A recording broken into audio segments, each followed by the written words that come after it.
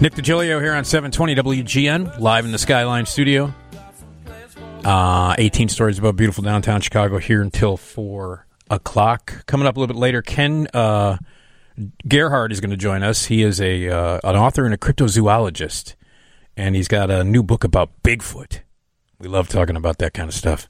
He's been studying the Loch Ness Monster, Bigfoot, the Chupacabra, Mothman, and even werewolves. So we'll get to that. 312-981-7200 is the phone number, Team Hochberg phone line. And my guest right now is Dave Olson. Dave is with the Chicago Paranormal Investigators. He's the founder, lead investigator, technical and EVP specialist. ChicagoParanormal.com is the website. Dave's been fascinated with the paranormal for many, many years. He formed a team of investigators to assist some people with unexplained phenomena. He's also a police officer here in Chicago. But he does lead paranormal investigations. We love talking about this kind of stuff. And here's Dave. Hello, Dave. Hey, how you doing? Okay, Thanks for having me. Absolutely, absolutely. So you've been a police officer in the Chicago area since 1991. Yeah, I'm going to hit my 29th year in December. Wow, congratulations, man. I appreciate it. Yeah. Thank you. So you've worked all over the place, but right now you're working at you're currently assigned to O'Hare. Yeah. I've been no seniority now. I've been there maybe about 2.5 years. Well, what's it like working at O'Hare as a police officer? You know, I actually love it. My dad worked for TWA, Transworld Airlines, for maybe 41, 42 years. Oh. And I remember him bringing me there as a kid. And it's like, to me, working there is like a kid being in Kiddieland or something, you know. I just love the atmosphere of the airport. Yeah. And now you get to be there all the time. Yeah. And it's not far from my house either, so it makes it a lot easier. Oh, there you go. So what got you into the paranormal? I'll tell you, to be honest, I think I'm a little bit on the sensitive side. So I remember as a kid,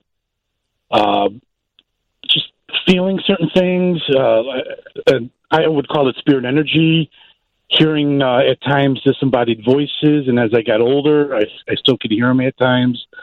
And I remember one incident calling my mom, waking her up and saying, "Mom, you know, it's probably about 11 at night, 12 at night. And I'm like, Mom, I hear muffled conversations, but I can't understand what they're saying."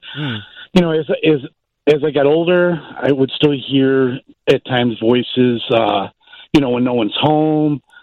And I'm the type that needs to experience it for myself to truly believe. And so as I got older, I still started experiencing stuff, you know, from, I guess, just feeling spirit energy, you can call it, and at times voices also. And so I started buying gear in 2008, and I started getting results. And in 2009, I went nuts and bought tons of stuff. So I got everything you see out there. And I formed a team. At first, it was a few other policemen with me, but when they got promoted, they just didn't have the time anymore. So basically now it's myself, a fireman, a Chicago fireman, Matt, and there's another a police officer and a few civilians. And that's your team? Yes. Yeah. Now, have other police officers approached you with their stories now that they know that you do this paranormal stuff? Yeah. I get quite a few calls or emails, or they track me down, and they're like, "Oh, you're the guy that's investigating the paranormal." You know, from bosses to other patrolmen, and you know, they'll tell their experiences, or they'll say, you know, when I grew up, my house, I believe, was haunted, or just experiences maybe they had at a a certain district they work in, or a certain location they went to, during a call. Okay. And how often do you do investigations, Dave? It depends. I try to limit to once a month, just because there's so much work after investigating of going through all the audio, video. And it takes me anywhere from 3 weeks to a little over a month, because I go through every video camera, handheld DVR, every voice recorder, and then once I get something, I got to match everything up, and it just takes me a long time. I'm basically the only one that does, that goes through everything and downloads everything, on my team, and then sometimes I'll ask for help, and I'm so used to going through all the audio, all the video. I know what to look for, or what it sounds like, an unexplained voice and stuff like that. Yeah. How much equipment do you bring on an investigation? And because you're mentioning video, you're mentioning audio, what gets set up, what gets brought, and give me just a sense of how you set up and get through an investigation. Okay, depending on the location and depending on if it's a house and if they want it stealth, more stealth mode where the neighbors won't know. But I bought a used ambulance, and I use it as my command center. So a lot of the camera feed from like DVR cameras go into the command center. And the reason I have that is because I like to limit the investigators or people in the house when we're investigating, because you have too many people there, you could corrupt the evidence. If you hear, when you have a controlled environment and you get a voice, no one's in that house, and you could document it with all the cameras. Yeah. And all the audio. I mean, then but if you have too many people in there, you could corrupt. You're like, okay, well, I think that's an EVP, but, it could be another investigator, or it could be the homeowner.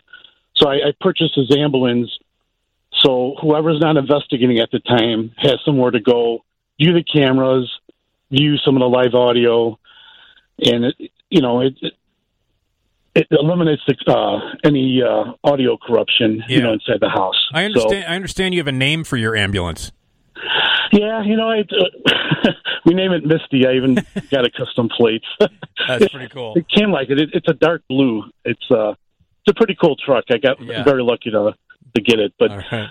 Okay. So once we investigate a location, then I set up the DVR cameras, run all the power and video cables to the truck, and then set up all the handheld cameras we're going to use, audio, voice recorders throughout the location.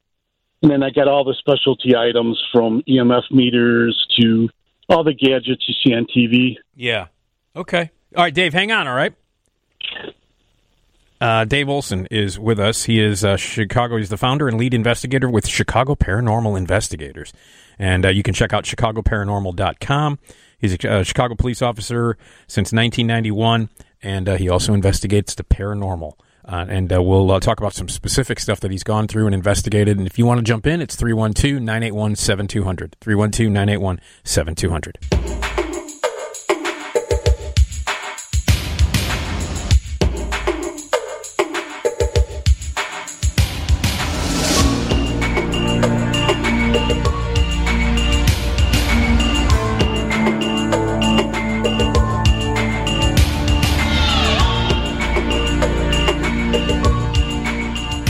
Hello, Nick Digilio here on 720 WGN, live in the Skyline studio, here until 4 o'clock.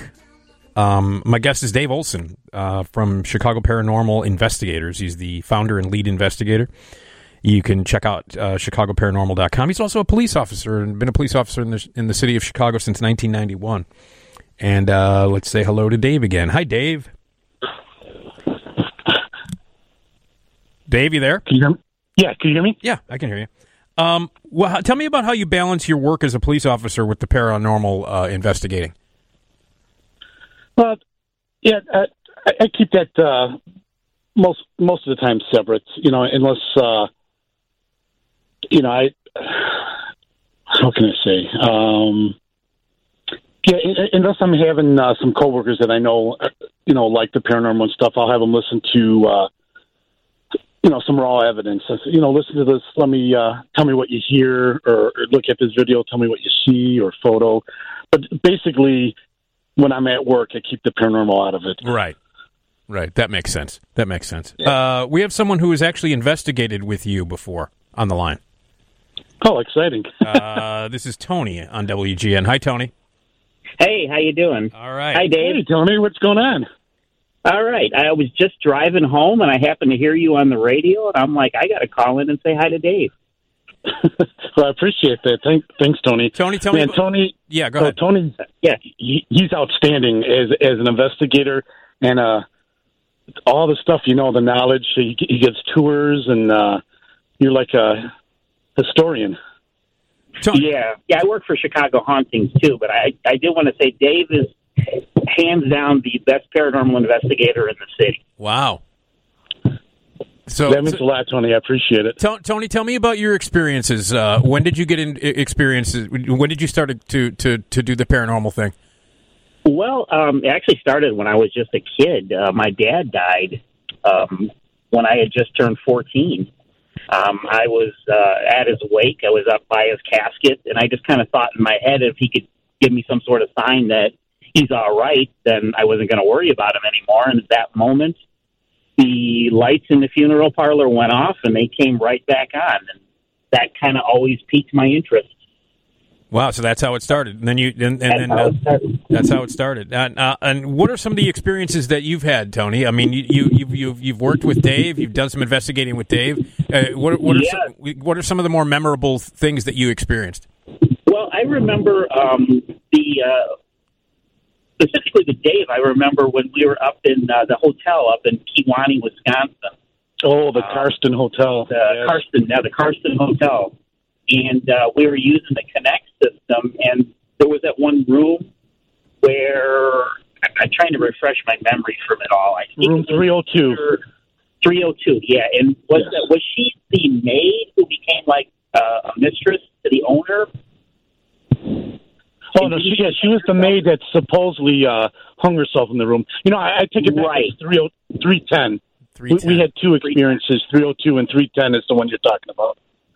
Right, where we got the image on the Connect of what looked like somebody hanging in the room. Wow.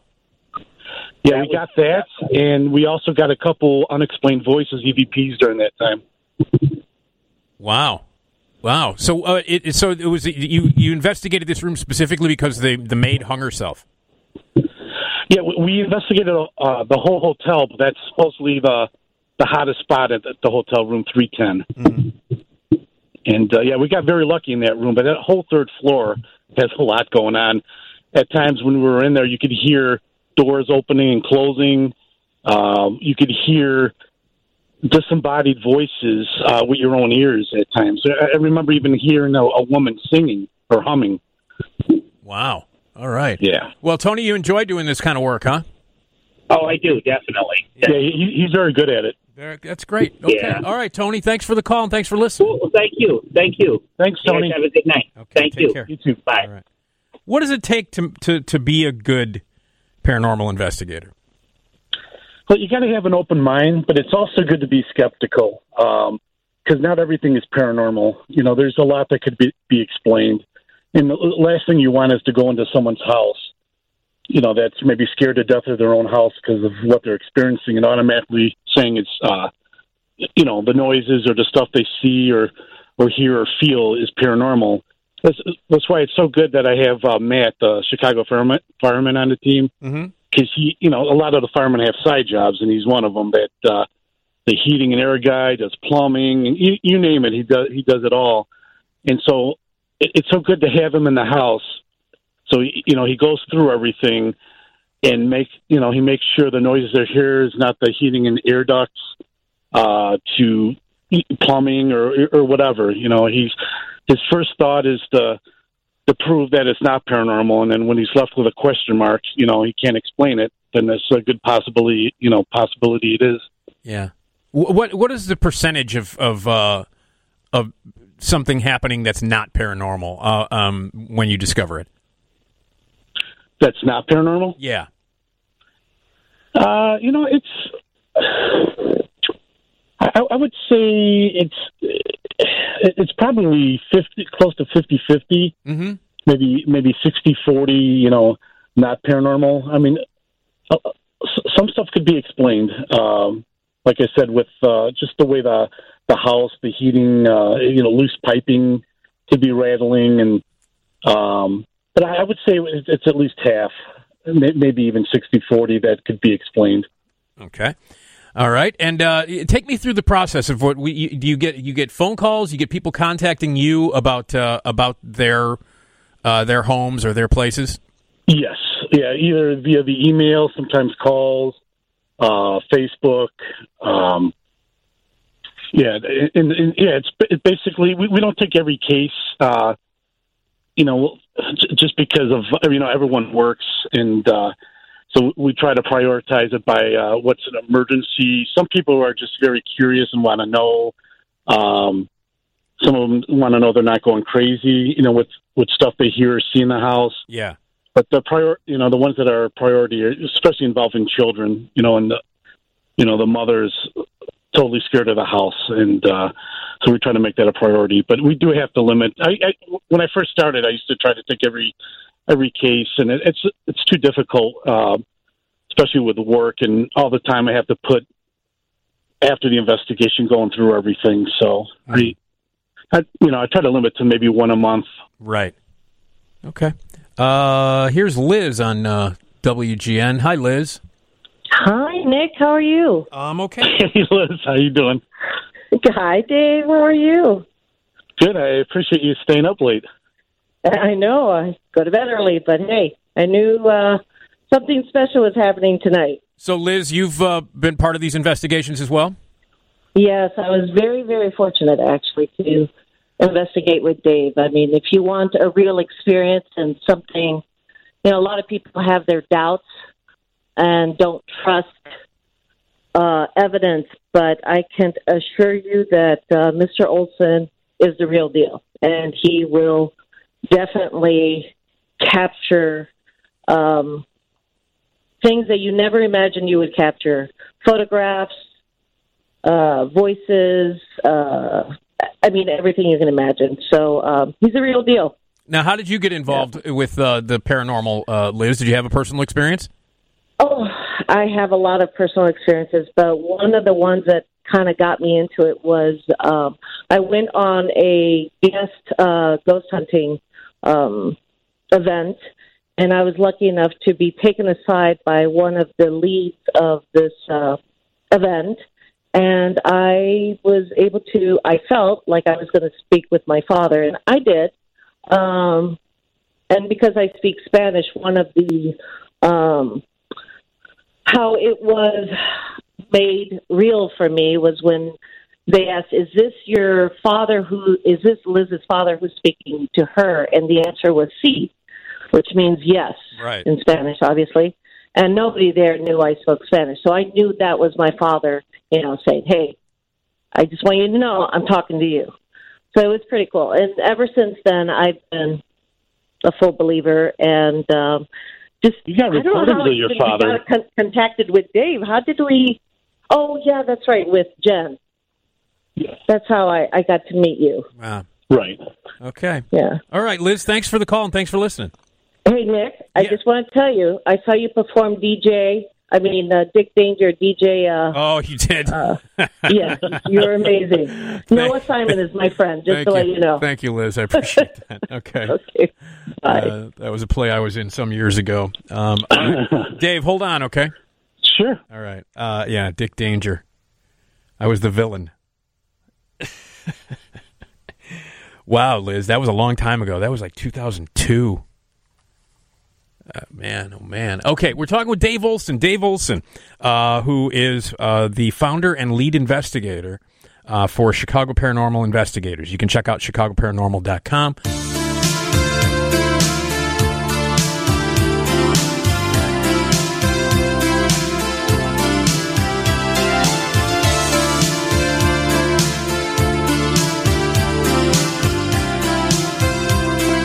Whitesnake. That's not the song, is it, though? No. No, you always say it to Starship. Yeah, Starship. I always forget. Yeah, this is right. Benjamin Orr. That's Ben Orr. Yeah, that's right. From the Cars. Solo Benjamin Orr. Hello, it's Nick Digilio on 720 WGN, live in the Skyline studio, here till 4 o'clock. Ken Gerhardt is going to join me. He is a cryptozoologist and an author. He's been traveling the world searching for evidence of mysterious creatures, including Bigfoot, the Loch Ness Monster, Chupacabra, and the Mothman, and even werewolves. Getting into that. And we're talking paranormal stuff right now. Dave Olson is the founder and lead investigator at Chicago Paranormal Investigators, chicagoparanormal.com, and talking about some paranormal activities. Hi, Dave. Hello. Hello. All right. So you've been doing this now for how long now? 2008, I started. That's when you started. But 2009, I formed a team. That's when you formed the team in 2009. Yes. Yeah. Is it still the same team that you work with now? No, it's I started out. It was mainly policemen, but when they got promoted, right. I had to fill in with other people. So I have one other policeman, a fireman, and then a handful of civilians or regular people. Right. Regular jobs. Yeah. Okay. What about this? What about the equipment that you have? You said that you have a lot of equipment. You said, in fact, that you were quoted as saying, "I went nuts and bought, everything." Yeah, people say I have more than the networks do, and it's So tell me about tell me about the some of the equipment and the training that you had to do to be able to use it.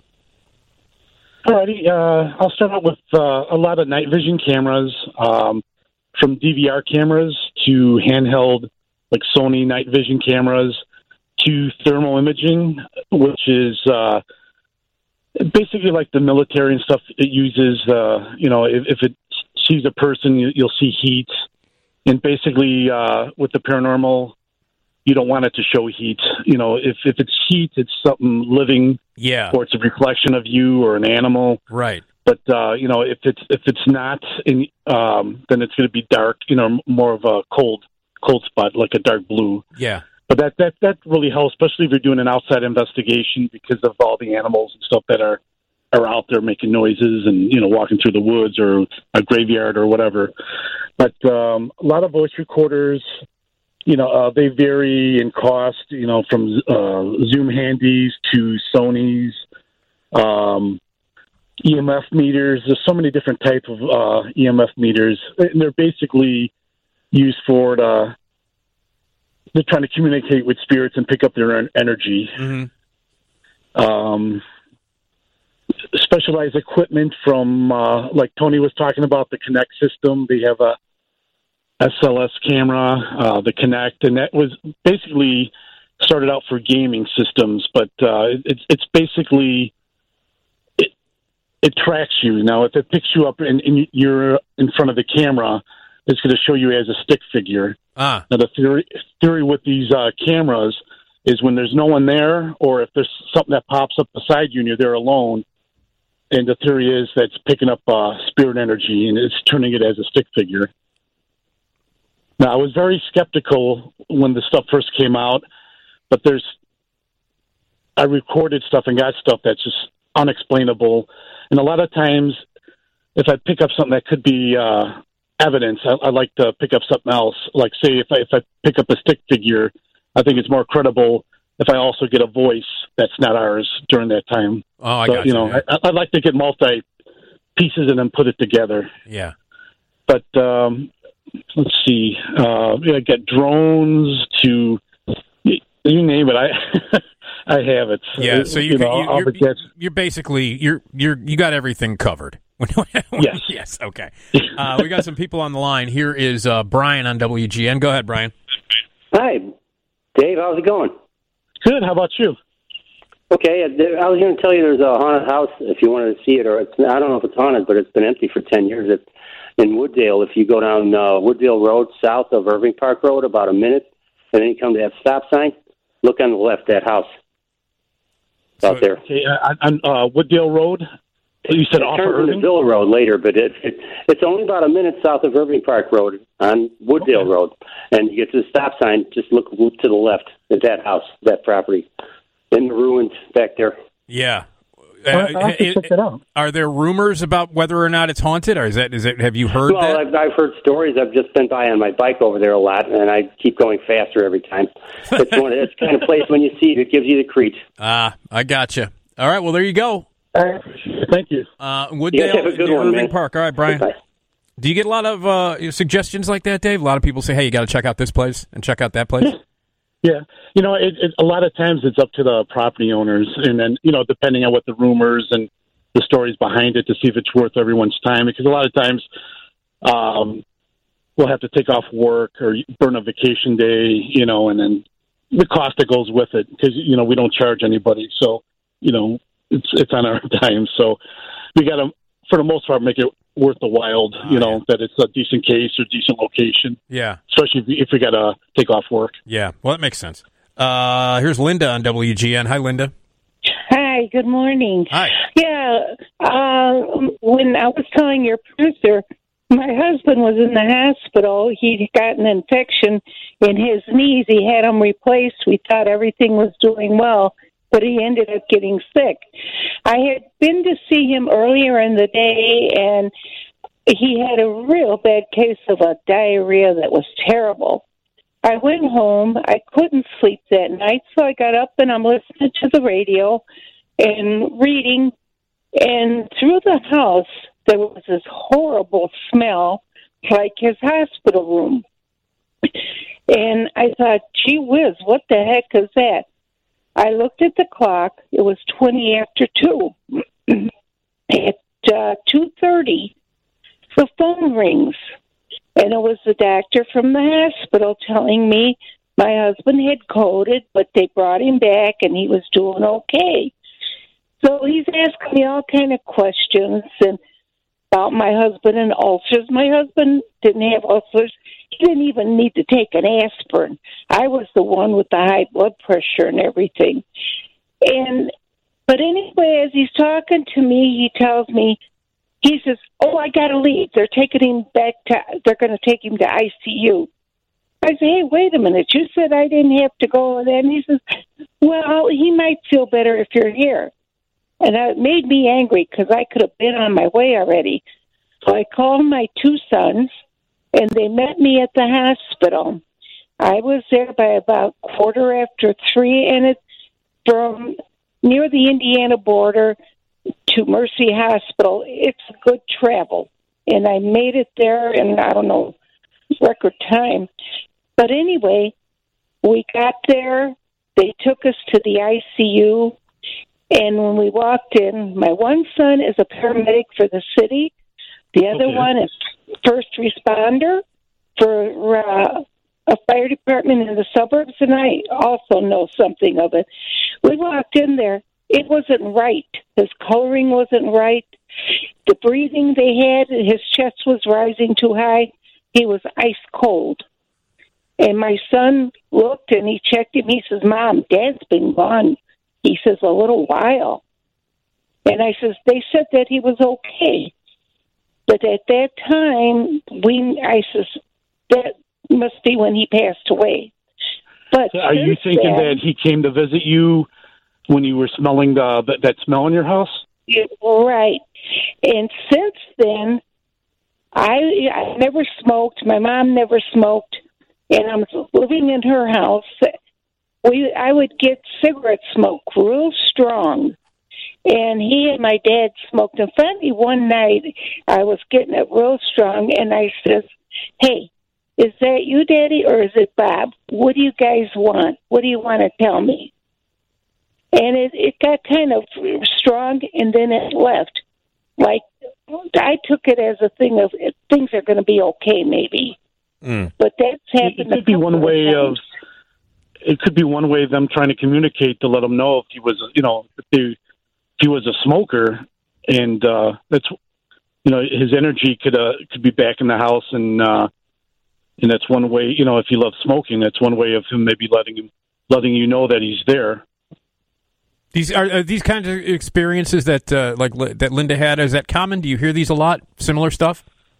Yeah, especially when it comes to near death or just before, just after someone passes away, where people maybe get visited or get a strange call or a strange text message or something. Yeah. Or they'll see that person, a glimpse of them, before they pass, and it seems like it's their way of saying goodbye or something before they move on or whatever they do. Yeah. Okay. Linda, thank you for the call. Thank you for sharing your story. 312-981-7200. Dave, hang on. I want to talk about some specific places that you Sure. visited that you visited in the past. And if anybody wants to jump in, 312-981-7200. And we're talking paranormal investigations with Dave Olson, leader and founder of the Chicago Paranormal Investigations. You can check out chicagoparanormal.com. And if you want to jump in with your story or a question, 312-981-7200.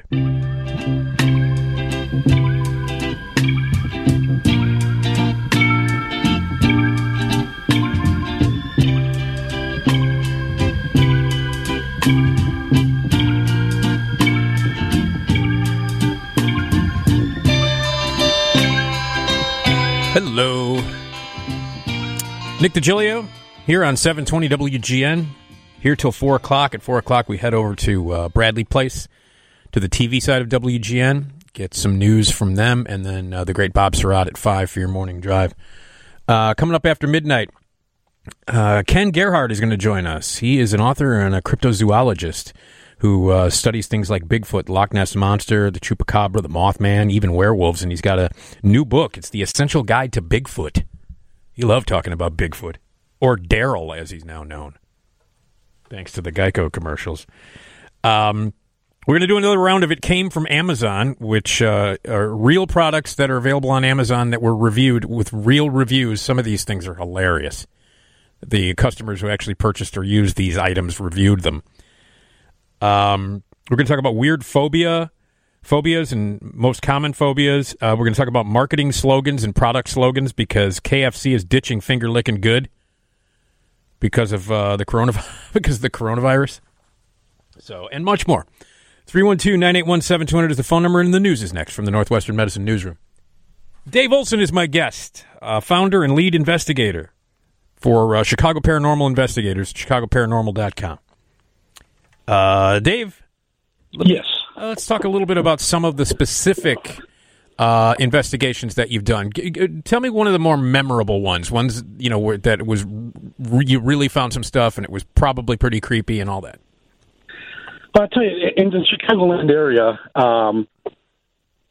the Congress Theater that's off Milwaukee. Yep, been there several times. Yeah, that place has a lot going on. Really? That investigation that I did there, I was there maybe 3-4 times. And, part of it made the biography channel. I got lucky; it made TV. But that has a lot going on in there. Like what? It's from apparitions, voices. We actually captured a kid's voice asking for its mommy, and it actually would turn on my flashlight on and off. Oh. For questions. Yeah, it's a push button. So I had it sitting on the floor and asking questions, and I told it to, turn it on for yes and then leave it off for no. And it answered that it's a 7-year-old kid. It's amazing. I got video on it, so that's on our YouTube channel, and if anyone wants to see it, our Facebook page and stuff like that. So you guys, you do have videos and things available for people to check out, correct? Yes. Yeah, we have a limited amount on the website, and most of it's on YouTube. Okay. All right. And Instagram and stuff like that. How did you hear about the Congress? Did someone? I mean, I've been to the Congress Theater many, many times. I never heard that it was haunted or that there were. Yeah, the TV show that used to be on the Sci-Fi Channel, Ghost Hunters. Yes, they went there, and they got some pretty cool evidence. They got using a thermal imaging camera. They got a figure that was towards the back seats. I think walking the hallway. Really? The balcony. Yeah, it was pretty cool. And then I've never went in there, for a concert or anything, but I used to work around that area. Been by it a million times. So I spoke to the manager there, and I wanted to experience it for myself, see if I could get that same image they got off TV. And I got some pretty cool stuff there. And I had a psychic medium that was never there before, and just the stuff she came up with, it freaked out the manager. He pulled me aside and she goes, "How does she know this? This is not documented anywhere." Yeah. But she knew about underground tunnels that the mob used back when when the place was new. She knew there was a projectionist that loved his job so much that ended up dying. I forget if he died of a heart attack. I think had a heart attack, hit his head, and died in his one room. But there's no signs of the shower that he died in or anything, and no one knew about that. And she picked that up right away, and it's just it's an amazing place. That place just has so much going on. Yeah, well, I mean, I've been there several times. I've seen a lot of shows at the Congress, and I never knew that there was any kind of paranormal stuff going on. Hey, you mentioned psychic mediums. How often do you work with them? Well, the two that I dealt with a lot moved to Arizona. One used to be in Wisconsin, and then Susan Rowland's been on WGN quite a few times. She's so well known here that even from Arizona, she'll make the trip in maybe once a month. Yeah. And but she was on the Hannah show with me. I forget how many years ago that was, but we did like a Halloween special on WGN. Okay, all right. And some of the other places that you have visited. Tell me about the Casa Madrid in Melrose Park. That place. That's the first time ever I got the F-bomb and some swear words from the other side. Okay, so we're talking Grazia's. I'm sorry. We're talking vulgar ghosts then. Yeah, I don't stir the pot. Especially when it comes to someone's house or business. The last thing I want to do is make things worse. Yeah. But sometimes when there's a location that has gangsters or maybe even prisons, there's certain things you can do to help not promote, but break out the activity. Like I brought some police gear with me, knowing that this place got raided by the FBI, local police, county, and they would go always after the gambling money, after his safe. So I brought a police star, maybe a nightstick and stuff, and it seemed to stir the pot where it brought out the activity, and it got a handful of swear words there. Wow. And that's at the Casa Madrid. It's Melrose Park. Right. It's Big Timers Sound Shop, where they installed car alarms, tires, and all kind of stuff like that. And this was it used to be a bar. They had two bars in the basement, underground tunnels, a strip joint. It's like probably watching like The Sopranos. There. Yeah. So it's like a mob. It was a mob hangout. Yes, exactly. Yeah. Wow. All right. But I got all kind of voices. Some of it is residual energy. If you're there or not, it's just trapped energy that's looping over and over again. Like I got unexplained voices, that women's voices offering their services. What do you want tonight? Like up and down. That's all I do, and some other stuff I can't say on online or on the air. Right. Right. And then what was really cool was there was a siren going by. I don't know if it was a squad car or an ambulance, but I had some paperwork in my hand, and I'm like, I got a search warrant. Here's my boys now. We're going to find your money and take it. And then I got a voice saying, you got to be effing kidding me. The F-bombs over and over again. And, and it's, that place is awesome. I would love to go there again. But the last time I checked in, I think the building was under foreclosure, so I don't know what happened. Oh, okay. All right. Well, all right. Well, it's been really a lot of fun talking to you, Dave. And if people, I appreciate it. If people would like to get in contact with you, if there might be some paranormal stuff that's happening in their lives or in their house, how do they get a hold of you, and how does that work? I would say the best way would be through our website, chicagoparanormal.com, and then just click on request an investigation, and put as much details, as you can. If anyone's requesting an investigation, and then one of either myself or a team member will get back to you as soon as possible. Okay. Otherwise, you could message us via Facebook or Instagram. That's probably the best ways to get a hold of us. Okay. So, and the YouTube channel, you've got videos up there of some really cool stuff, and Yes. people can link it all up at ChicagoParanormal.com.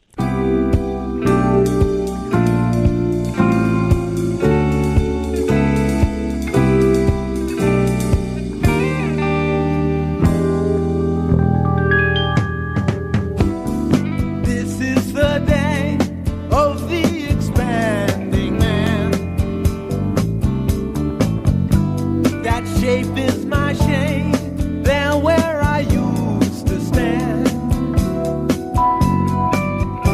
Man tears Seems like only filling up Poplar Creek. I gaze through the glass. You gotta love the Dan. Nick Digilio on 720 WGN. We're live in the Skyline Studios on a Tuesday. It's Tuesday, right? Tuesday morning. And we're going to be, we always play back some classic Johnny Carson. You can watch the Johnny Carson show every night on Antenna TV. What is this we're running? Johnny steals Letterman's truck? What? That's exactly what it sounds like. Okay. I'm ready for it. We do a thing called It Came From Amazon, where we look at some actual products that you can buy on Amazon and read the actual reviews. Many of them are hilarious. We're going to talk about weird phobias, most common phobias, and we're going to talk about some product slogans, because finger licking good is going away. So, 312-981-7200. All right. Ken Gerhard is an author and a cryptozoologist, and he travels the world looking for evidence of mysterious creatures, including the Loch Ness Monster, the Chupacabra, the Mothman, werewolves, all that kind of cool stuff. He's appeared on numerous TV shows, and he's got a new book, which is The Essential Guide to Bigfoot. And let's welcome Ken to the show. Hello, Ken. Good evening, Nick. It's an honor and a pleasure to speak with you this evening. It's my pleasure. Thank you very much. When did you start to get into the cryptozoology world and looking for these mysterious creatures? When did that start for you, Ken? Well, it's been a lifelong passion of mine ever since I was a young boy and I first heard about Bigfoot and cryptozoology. What I tell people is that I was already infatuated with both monster movies and also animals in the outdoors. So cryptozoology seemed like it combined the best of both of those worlds. Yeah. So, it's I never planned on making it a career, but I've just been very blessed. And years ago, I began doing field research with other guys, like-minded individuals that went out looking for Bigfoot and started writing books, and I was very fortunate. Got discovered by a producer for the Travel Channel years ago, and so it's been a fun ride. That's great. I really love what I do. That's really great, Ken. So you loved monster movies. You were a big monster movie fan when you were a kid. Tell me a little bit about that, because me too, Ken. I to this day, horror is still my favorite genre, and I was obsessed with it since I can remember. Oh, yeah, no doubt. I loved Godzilla movies. When I was a kid, I'd wake up in the middle of the night, back in the TV Guide days. You'd check and see there's a Godzilla movie on at 3 a.m, wake up for that, and then go back to bed. Gargoyles is one of my favorites. It's an old 70s Bernie TV Casey. movie. Bernie Casey, yeah. Yep. Cornell Wilde, that's a good one. And so, I enjoyed Jennifer Salt in that movie, too, I got to say. Oh, yeah. You forget Jennifer. But, monsters. My father was a forestry professor, so I spent a lot of time in the outdoors. I had a lot of exotic pets when I was a kid, like an alligator and stuff. So you had an alligator? Yeah, a caiman. It was a small alligator. Eventually got so big we had to give it away to the zoo, but it was fun while it lasted. So let me ask you a little bit more about the alligator. What do you feed an alligator? And how often do you feed an alligator? And just what's the upkeep? How do you take care of an alligator? Well, they're ectothermic. They're cold-blooded animals, so their metabolism is pretty low, so they're not very active. They just kind of hang out in the tank. They're aquatic.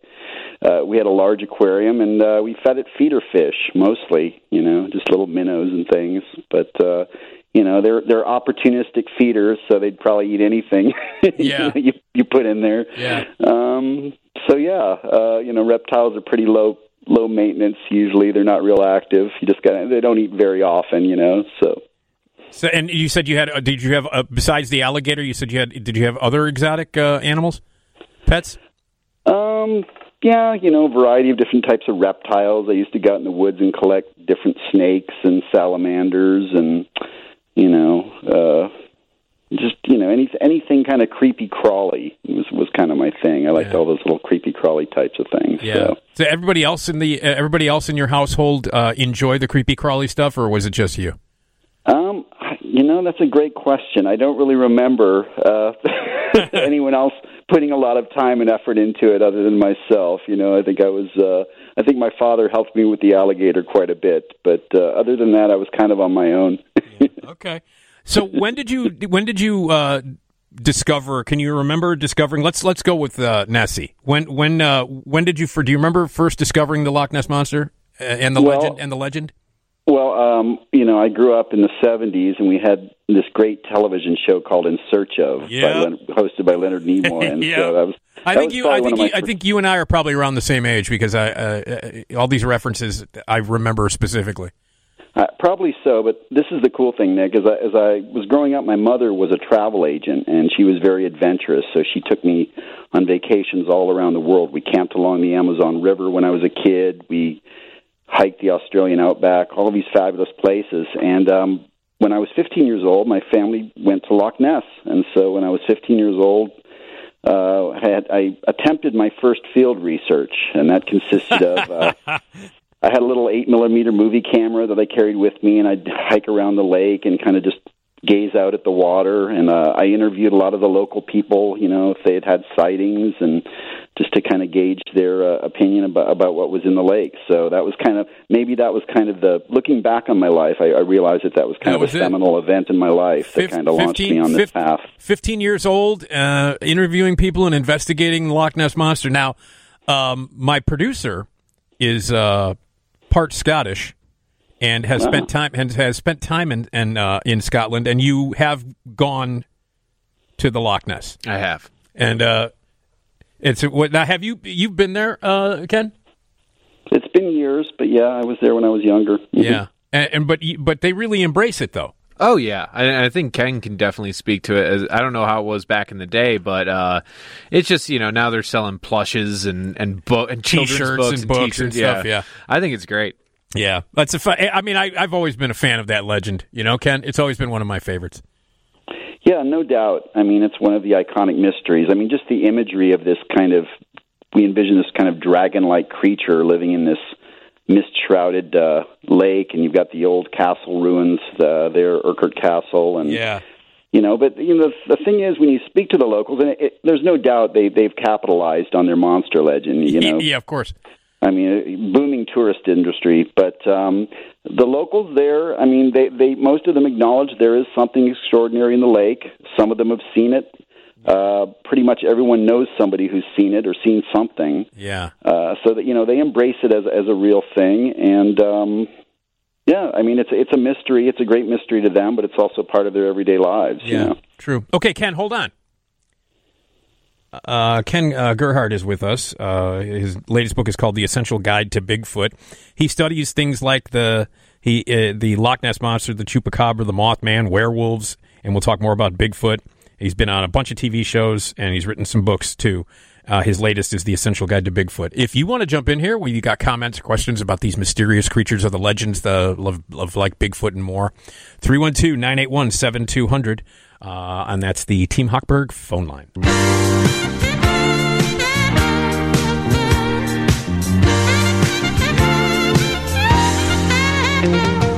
Dark clouds are blowing in the wind.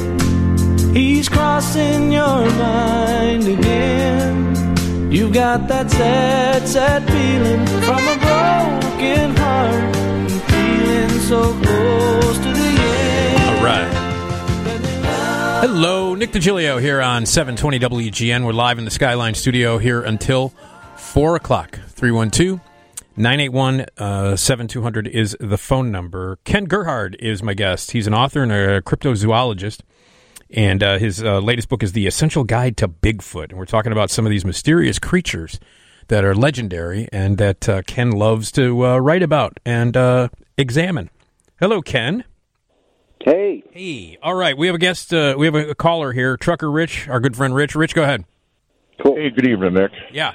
You know, you guys have talked about in the past that Jack and Ozzy's World Detour. Well, now they've got a series on called The Osbournes Want to Believe. And on the last episode, they were showing UFOs, you know, the pictures and stuff. The government's saying, yes, this is something that we don't know about. So they asked Ozzy about Bigfoot, and he said he believes Ozzy is an alien and that he looks like that because it's a biomechanical suit so he can survive on Earth and be camouflaged. That's Ozzy's theory. That's Ozzy's theory. Yeah. That's Ozzy's theory. Yeah, it's just great to listen to him come up with these theories, and you know, he's a very entertaining guy to watch, man. Yeah, It really I mean, it's fun. Yeah. Okay. So, all right. Thank you, Rich. All right. Yep. Have a good one. All right. Take care. That's pretty funny, Ken. Yeah, no doubt. I think a lot of people harbor kind of a secret fascination with some of these topics, and maybe for someone like Ozzy, who's a little more, you know, kind of out there, it's easier for him to kind of publicly acknowledge that he's interested in these things. Yeah. So tell me about when you wrote your first book, and tell me about your very first one.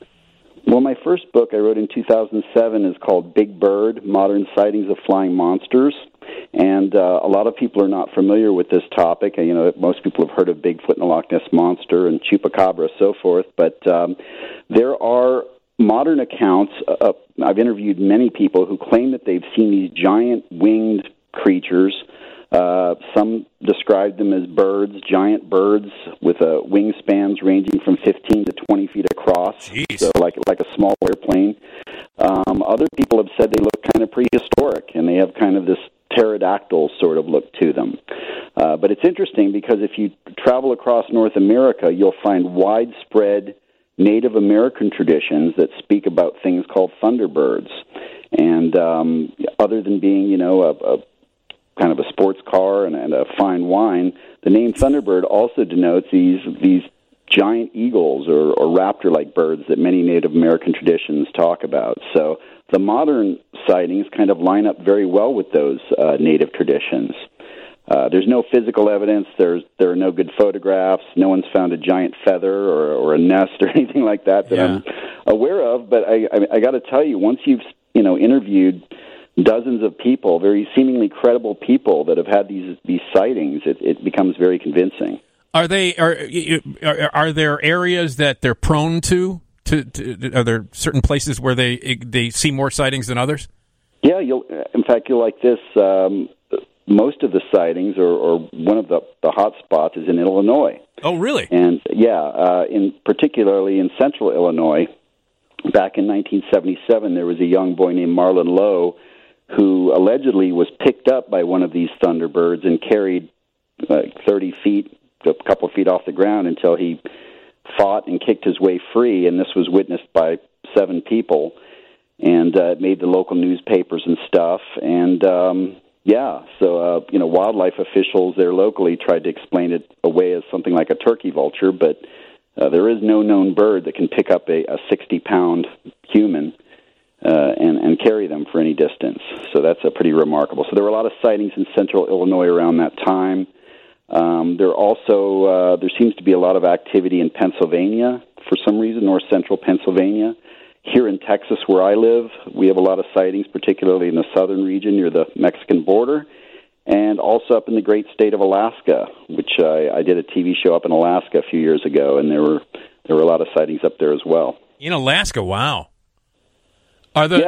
That's where you might expect to actually see them, would be somewhere like Alaska, I would think. But are the descriptions very similar? Are the creatures that people are seeing when you talk to a witness? Is the description of the creature very similar to what another person would say? Yeah, and again, there seem to be 2 archetypes.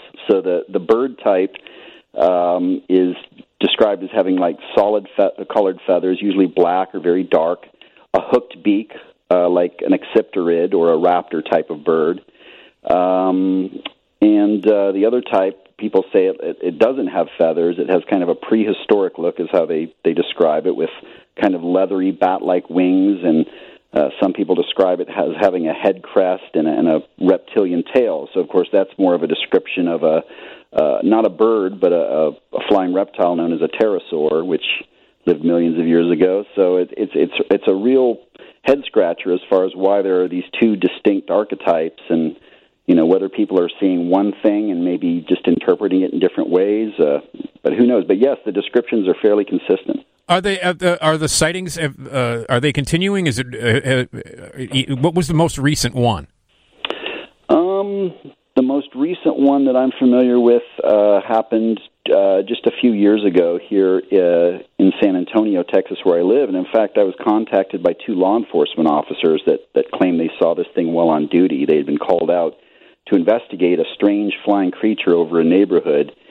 And, of course, they went off the record. They didn't want me to use their names or didn't give me permission to, but they wanted me to know that this thing was real, that they had seen it. So, that was pretty remarkable. And that was the most recent sighting, and so that was your first book. Yeah. Mm-hmm. Yeah. And what other books have you written? I wrote a book called Encounters with Flying Humanoids, which covers another type of flying creature, which is the Mothman.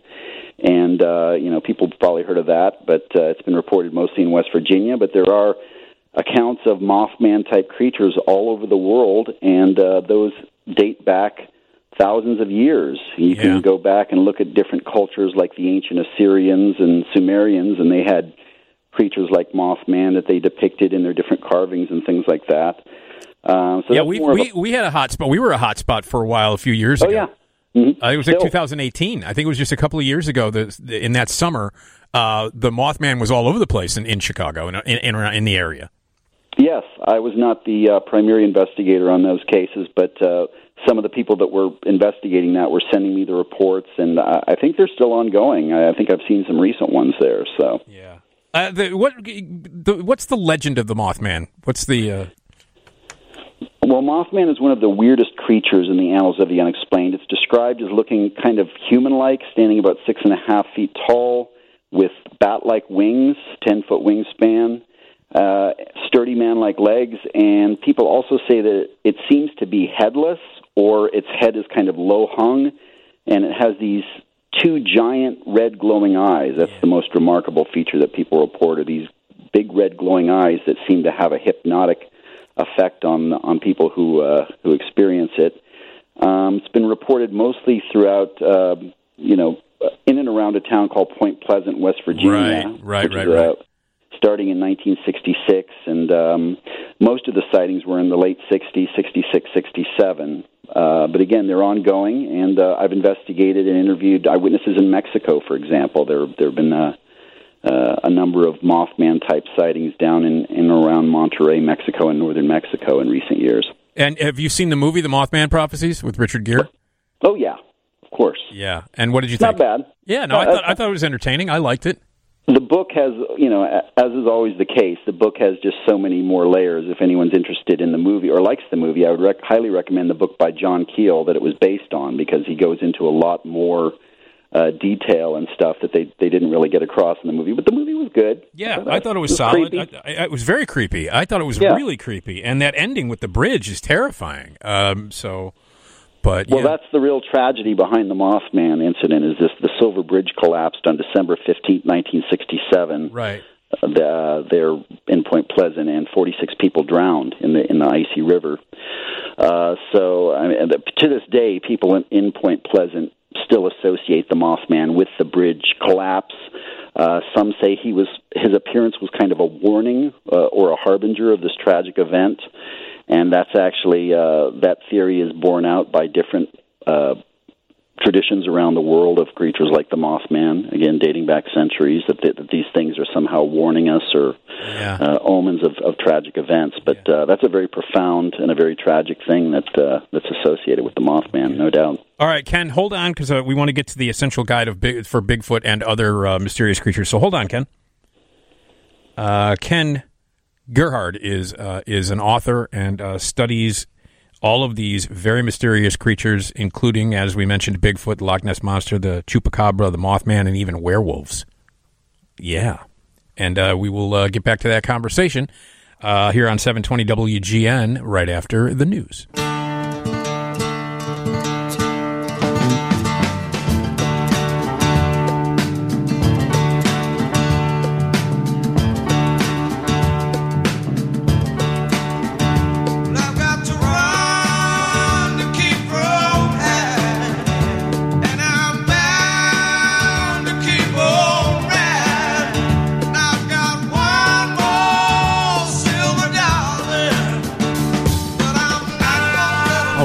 Nick Digilio here on 720 WGN. We're live in the Skyline Studio, 18 stories above beautiful downtown Chicago. Live here until 4 o'clock. At 4 o'clock, we head over to Bradley Place, the TV side of WGN, get some news and information from that great group, and then your morning drive starts at 5 with the great Bob Surratt. 312-981-7200. That's the phone number if you would like to join us. Ken Gerhard is with us. He is an author and a cryptozoologist. His latest book is called The Essential Guide to Bigfoot. And if you love following these mysterious creatures and things like that, this is we would love to hear from you at 312-981-7200. Hello, Ken. Hey. All right. Hey, before we get to Bigfoot, you actually did try to find some evidence about werewolves. Let's talk a little bit about that. Yeah, so that one's a little bit far out, I guess, for people even that maybe believe in Bigfoot. But in 2008, I traveled to France, and there's a famous legend in France of a creature called the Beast of Gévaudan. And supposedly back in the 1760s, this creature, which was described as a giant wolf-like creature, they never positively identified what it was, went on a killing spree, a 3-year killing spree, and I mean, this is well documented. It killed as many as 100 people in pretty grisly ways, decapitations and disemboweling and things like that, and it basically terrorized southern France for 3 years.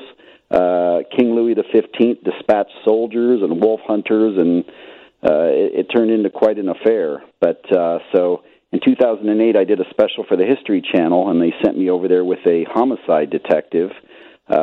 Reason being that some people think that maybe there was actually a serial killer involved in some way. So it's a pretty complex story, but there's no doubt that this creature did exist, that it attacked a number of people. It was ultimately killed with a silver bullet. Wow. And that is where we get the actual Hollywood borrows the silver bullet trope from. That's where it comes from? That's where it comes from. Wow. Yeah, the guy that shot this beast, his name was Jean Chastel, and he was a hunter, and he had a priest bless some silver bullets that he had made, and according to his story, this creature walked out in front of him one time in the woods, and he said a prayer and then shot this thing with the silver bullet. And the carcass was subsequently paraded around the countryside. They wanted to show all of the people that they had gotten the thing and that they were no longer in danger. And but by the time they got it to King Louis the 15th in Paris, it was rotting and decomposing, and it smelled really bad. So he immediately just told them to get rid of it. So there's a mystery as far as where the remains of this mysterious creature are, but it the descriptions are basically were like a wolf, but much larger, longer tail, pointy ears, sharp teeth, and very clever animal. It was able to avoid being captured and killed for quite a long period of time. Wow, that's fascinating. That's really cool. I love that we now have the origin story. I've often wondered where the silver bullet thing came from. Yeah, absolutely. And as part of that television show, this was kind of cool. We actually did a ballistics test at the end of the show where we shot silver bullets to see how good they were in terms of. So I actually got to hold. I didn't get to shoot the gun, but I got to hold an actual silver bullet in my hand, which was pretty cool. Oh, that's awesome. Yeah, that's pretty cool. So is this available? Is that special available online or anywhere? Or? Yeah, it's called The Real Wolfman. Okay. And History Channel still shows it sometimes around Halloween as a rerun, but I believe it's on Amazon Prime and some of the other sites. I don't know if it's on YouTube, but folks can probably find it on a DVD if they're interested. Great. I'd love to see it. I would love to watch that. That sounds great. Hey, you've traveled around the world looking for some of these creatures. What are some of the more memorable places that you've been to, and some of the places that you found some of these mysterious creatures? Well, I mounted 2 expeditions in the nation of Belize down in Central America back in the early 2000s, specifically looking for a Bigfoot-type creature known as the Sisamito, and also a second type of smaller, sort of pygmy-sized Bigfoot known as the Duende. And Duende is Spanish for goblin, and the local Maya people say that the Duende is kind of like a little short, hair-covered creature, like a Bigfoot, but only about 3 to 5 feet tall. And we were in an area called the Chicabol Jungle. They're in the Maya Mountains, which is a very remote area, and we did find some strange little footprints. They were sort of humanoid footprints with a pointy heel, which was kind of interesting, and that aligns very well with the legend of the Duende having pointy heels. So that was kind of a fun expedition. France, as I mentioned, I've done a lot of research in Mexico looking for the chupacabra, the sort of the vampire-like creature that's been reported down there, and also, as I said, some kind of Mothman-type creatures that are said to live in caves in the Sierra Madre Mountains. So those are some memorable ones for sure. Yeah. You mentioned the chupacabra. This is sort of one of my favorites of those mysterious creatures. How far back does the chupacabra legend go? 1995 is when the world first heard the name chupacabra, and it came. The first reports came out of Puerto Rico. Those were preceded by mysterious livestock killings, and these local farmers that were raising chickens and goats and rabbits claimed that something was killing their livestock and draining the blood out of these animals, which they had never seen before. Shortly thereafter, there were sightings of a strange creature, about 3 feet tall on 2 legs with spikes going down its back, kind of a reptilian look, large eyes. And so that was kind of when there was an interesting cultural thing going on back of course, around that time in 95, the internet was just kind of getting going, and there were some websites that sprung up. Princeton University put a chupacabra website up, and so it was kind of like the shot heard around the world. People all over the world that were discovering the internet had kind of an interesting new creature that they could kind of talk about and stuff. But since that time, there have been sightings all over Latin America and the United States.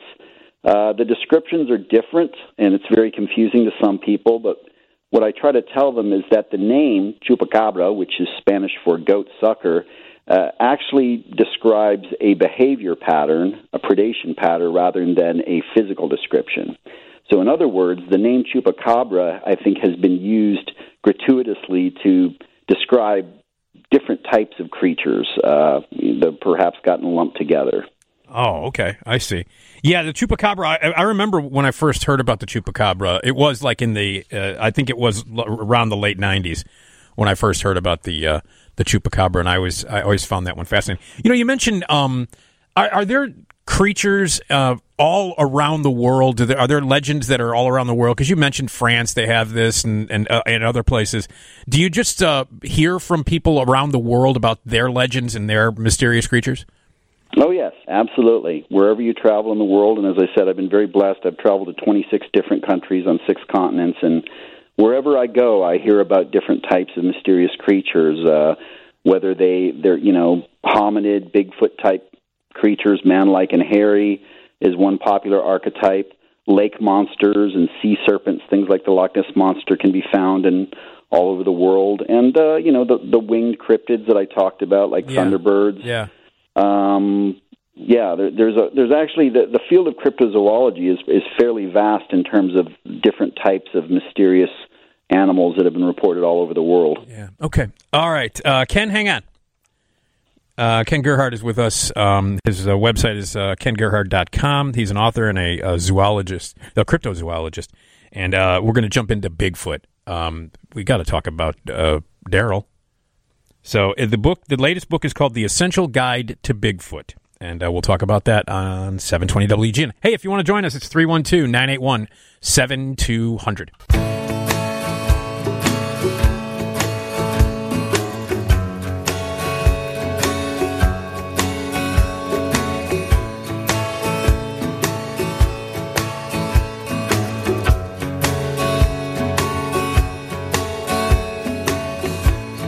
Until you've been beside a man.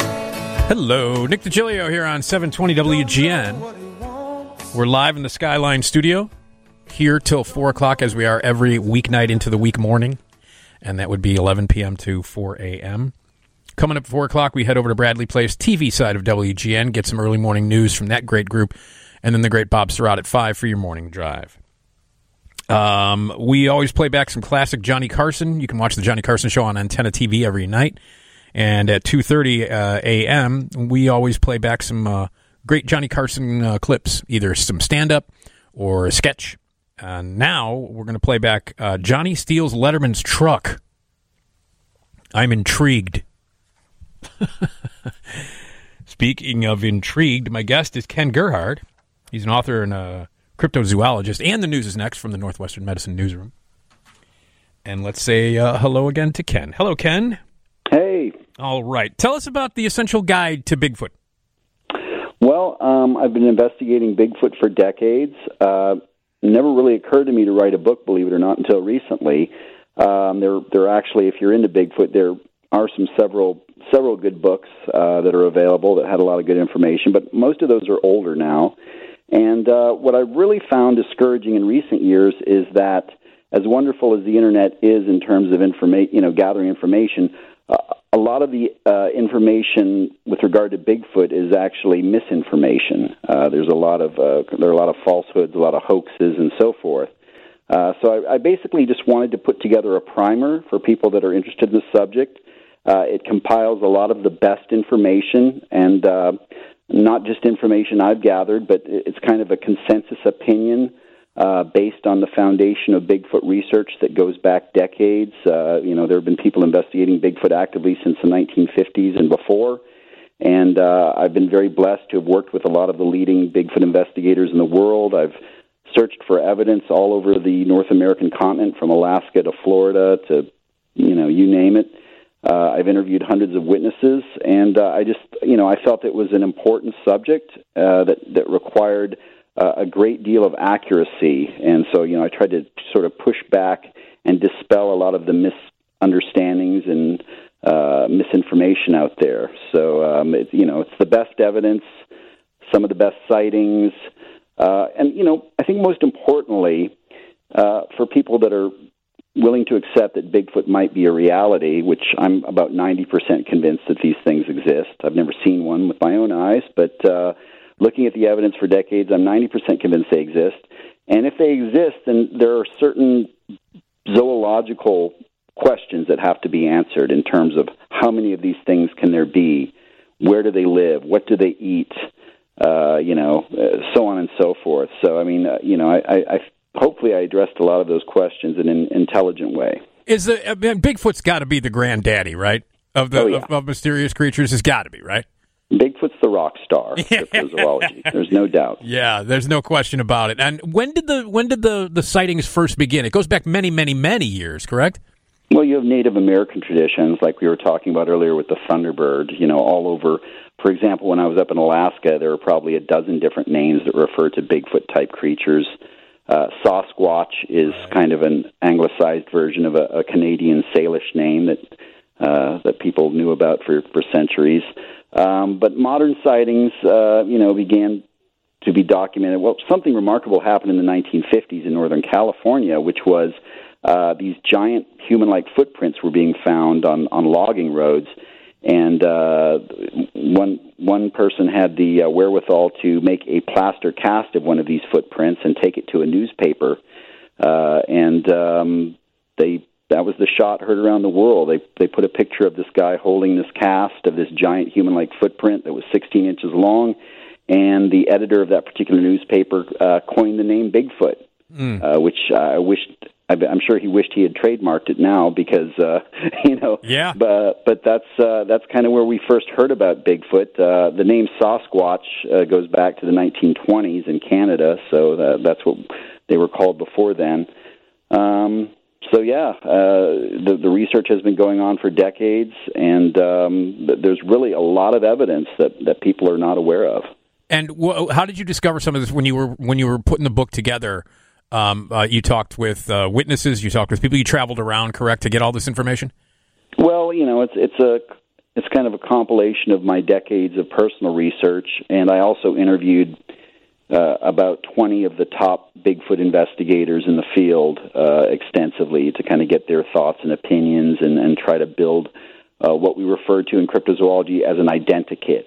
This is the reality. If Bigfoot exists, this is the reality of what Bigfoot is. Oh, identikit? Yeah, identikit. So, it's physical description.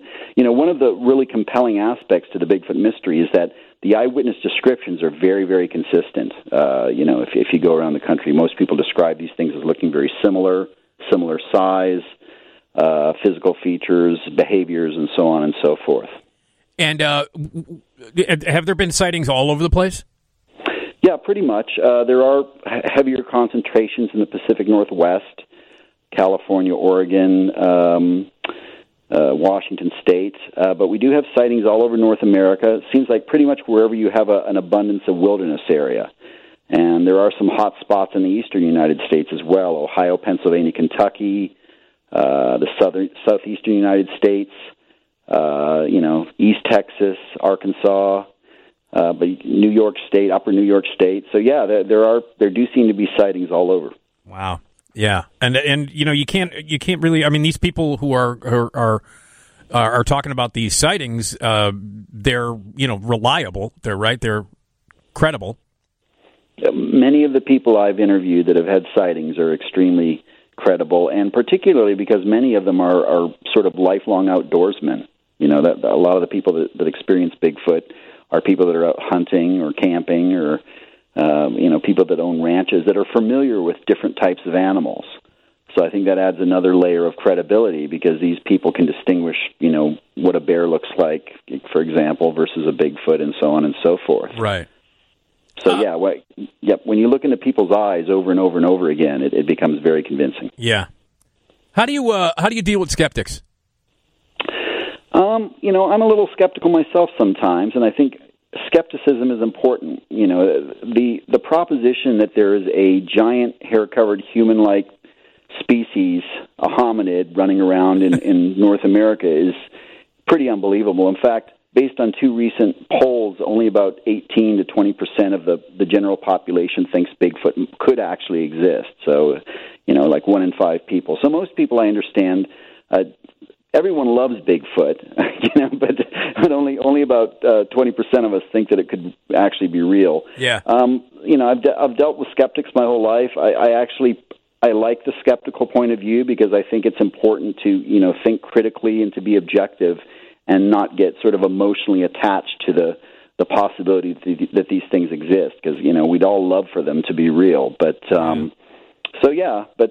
I think the bigger problem are the hoaxers. You have a lot of people out there these days making hoaxed videos for YouTube and leaving footprints out and things like that. And I think that kind of creates kind of a dubious air, that hangs over the field. Yeah, that's too bad. That is too bad. Bigfoot is as popular as ever. Obviously, I know that you've probably seen the Geico commercial. Oh yeah. I mean, it's just he's been a part of the pop culture, the culture in general, for as far back as I can remember.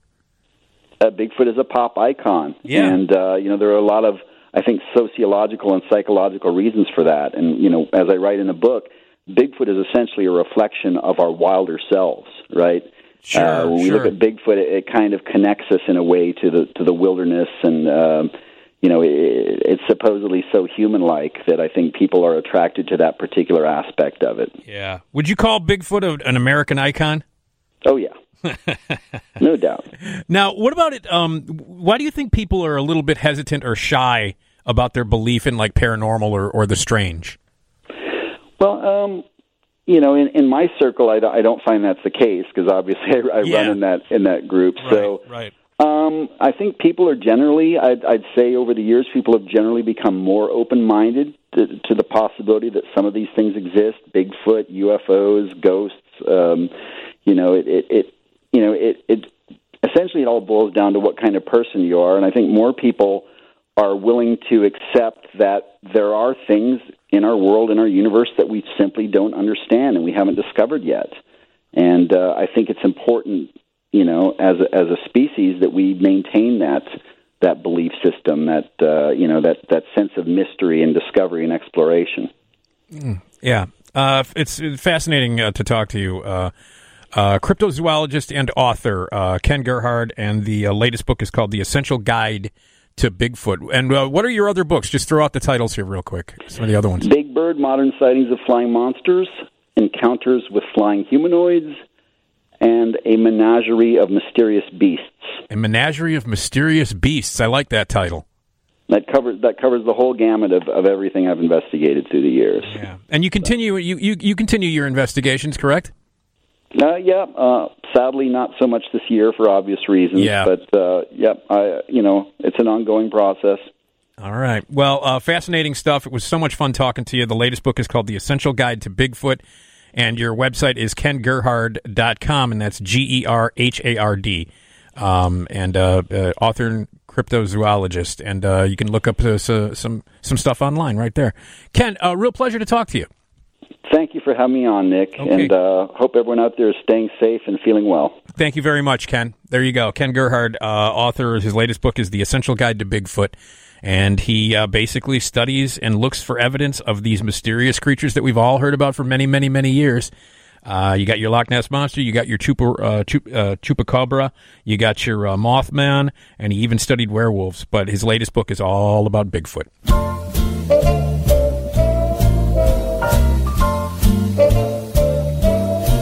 Somewhere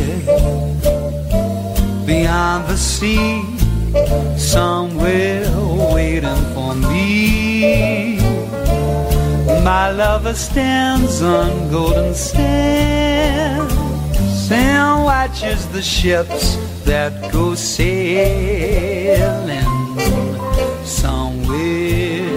All right. Nick Digilio here on 720 WGN. We're live in the Skyline studio, 18 stories above beautiful downtown Chicago, here till 4 o'clock. I just wanted to mention that my father is in the hospital. So hopefully he'll be back home tomorrow.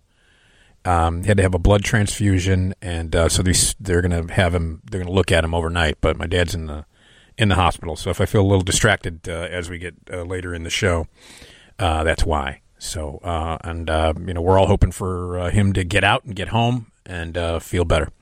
He's in great spirits. I mean, I talked to him a few times last night, but yeah, he'll be in until tomorrow. Hopefully, they'll let him go home in the morning. I should say today, later on today. So anyway, and thanks for the nice thoughts. As my dad's been going through a little some health issues over the past couple 3 weeks. But yeah, so hopefully he'll be home in today at some point. So anyway, hey, do you have any phobias? Only one, really. What's that? A fear of haunted houses. A fear of haunted houses? A crippling fear of haunted houses. Like, I have to be taken out of the haunted house. Fear of haunted houses. Like, you're talking about, like, maybe during Halloween time when they have haunted houses that you can visit? Yes. No, not just... I don't think there's that many haunted houses. Just, they're not following me down the street. Not that kind of fear. Uh-huh. But yeah, no, around Halloween time, when I was a teenager, I used to get picked on a bit for being terrified of haunted houses. Absolutely terrified. You would not have remotely survived that haunted house in Florida that we went to. It sounds like hell on earth. It was unbelievable. Mm-hmm. Seriously, it was unbelievable. I've told this story before. Yeah. When we were on our way to Disney World in Florida, we saw some signs on the side of the road that said, "Hey, haunted house." And we pulled over, went in. It looked like a regular house, didn't look haunted at all. It was like an air conditioner unit in the window, and Went in, weird lady. Took the tour, scared the hell out of us. We were traumatized. That when you walk in, let's just start with this. Side of the road on the way to Orlando. Never a good sign. No disrespect to Orlando. Great place. But, no one is selling you anything on the side of the road on the way to Orlando that you actually want. I promise you that. It's probably like man jerky or something like that. My lifetime love of horror. That's true. So I got very excited when I saw the sign. It's a haunted house. I was like, oh, cool. Dad, we got to go. We got to try. And I was like, I don't know, 8? So I was really young. You hadn't been scarred yet by anything, really. I was 7 or 8. Yeah. Yeah. And, I had seen, scary movies, but hell, I saw The Exorcist when I was 8. Sure. This was pre-Exorcist, though. So I was, This might have prepared you for The exactly. Exorcist. This little being honest. walk through the haunted house prepared me. So, and then number 2, creepy lady. She was creepy. Very pale. Like really pale, long black hair. I can picture. Did she like? It was like she was Morticia. From the Addams Family. So what? Except I find Morticia very attractive. Right. I'm guessing this lady was a bit wrinkled, a little bit. No. No.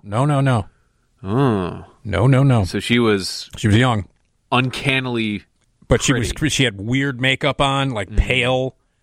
And as soon as she walked out, I was like, ooh, maybe not. Because she was really creepy. She was really, really creepy. Okay. And she came out, and I was like, I don't know if this might not be a great idea. And then halfway through, when we were all terrorized from this haunted house, it was really funny. Years ago, I brought this up, and we did get calls and stuff from people who had also visited this haunted house and never forgot it.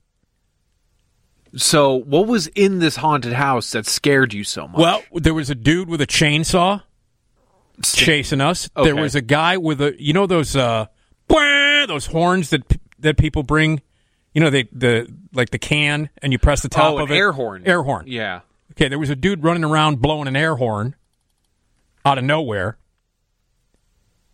There were things popping out all over the place.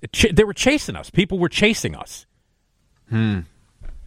But and I was very happy to know that my family wasn't the only family that actually experienced this horror. Mm-hmm.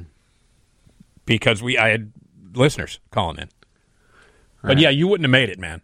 No, I mean, the last one I went to was, I might have been maybe 15, and I was with a group of friends, and they were people that, we've known each other since we were kids. Yeah. And I think it was a corn maze and haunted house put on by JC's. JC's, sure. like the thing. Yeah.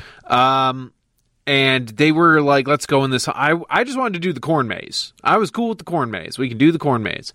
They wanted to go into the haunted house so bad. They were like, come on, Tom, let's go into this haunted house. I was like, I don't know, man. I haven't been in a haunted house in a really long time. They really freak me out. There's just something about them. And they're like, come on, let's go. Don't be a baby. Let's get in there. And we finally go in, and literally within 2 minutes, I was like paralyzed on the ground. I couldn't move. And they had to like open up a side door and like drag me and out. Get you out. And get me out because I was, people thought I was having a seizure. Well, haunted houses have gotten very extreme over the past like 20-something years. I think it's ridiculous. Where some places they even make you sign a waiver before you go in. What kind of form of entertainment is that? They throw you down the stairs because it's padded and stuff. Jeez. Christopher House? Christopher House. I want to say was the name of the one that was popular when I was in high school and just about out of high school. It's in Chicago, Christopher House. They would do one, and it was very, very intense. And people would wait online for like 2 hours to go through it. I think it was called Christopher House. Does anybody remember? 312-981-7200. It was like the intense, crazy haunted house, and it was so popular when I was in high school. Everybody went around Halloween time. So, I don't know how we got on the subject of haunted. Oh, because you're scared Phobias. of them. I have a phobia. And we're going to get some more phobias, but I have to read this story about the 20-year-old woman who was found breathing at a funeral home after she was pronounced dead. So, but yeah, if anybody remembers Christopher House, 312-981, if that's the name of the place, north side of Chicago, it was on. I can't remember what street, but all right. We'll talk. If you remember Christopher House, give us a call, 312-981-7200. We'll talk about phobias and this crazy story about the woman who was found breathing after being pronounced dead. All right. It's Nick Digilio on WGN.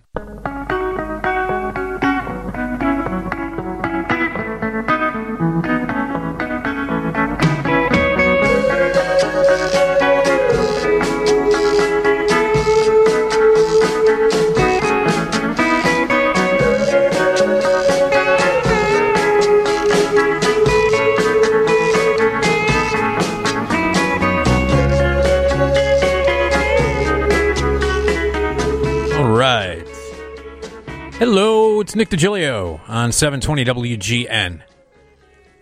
We are live in the Skyline studio. We're here until 4 o'clock, as we are every weekday night morning. 312-981-7200 is the phone number, and that's the Team Hochberg phone line.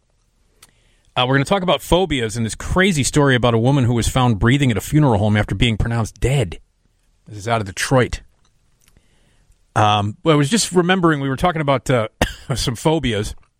And Tom is terrified, won't go into a haunted house.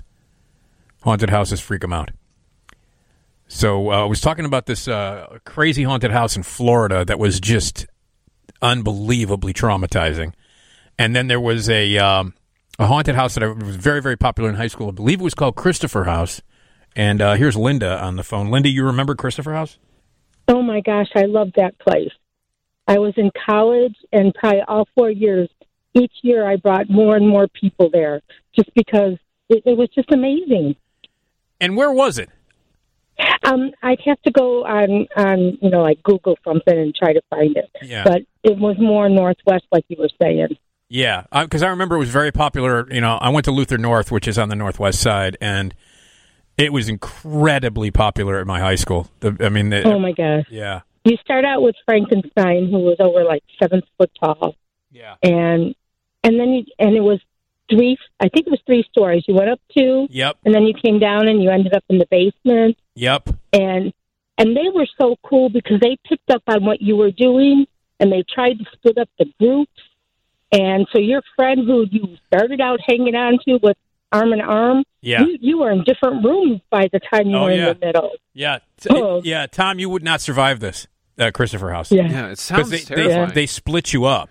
They purposely take you apart, take you away from the people that you were with.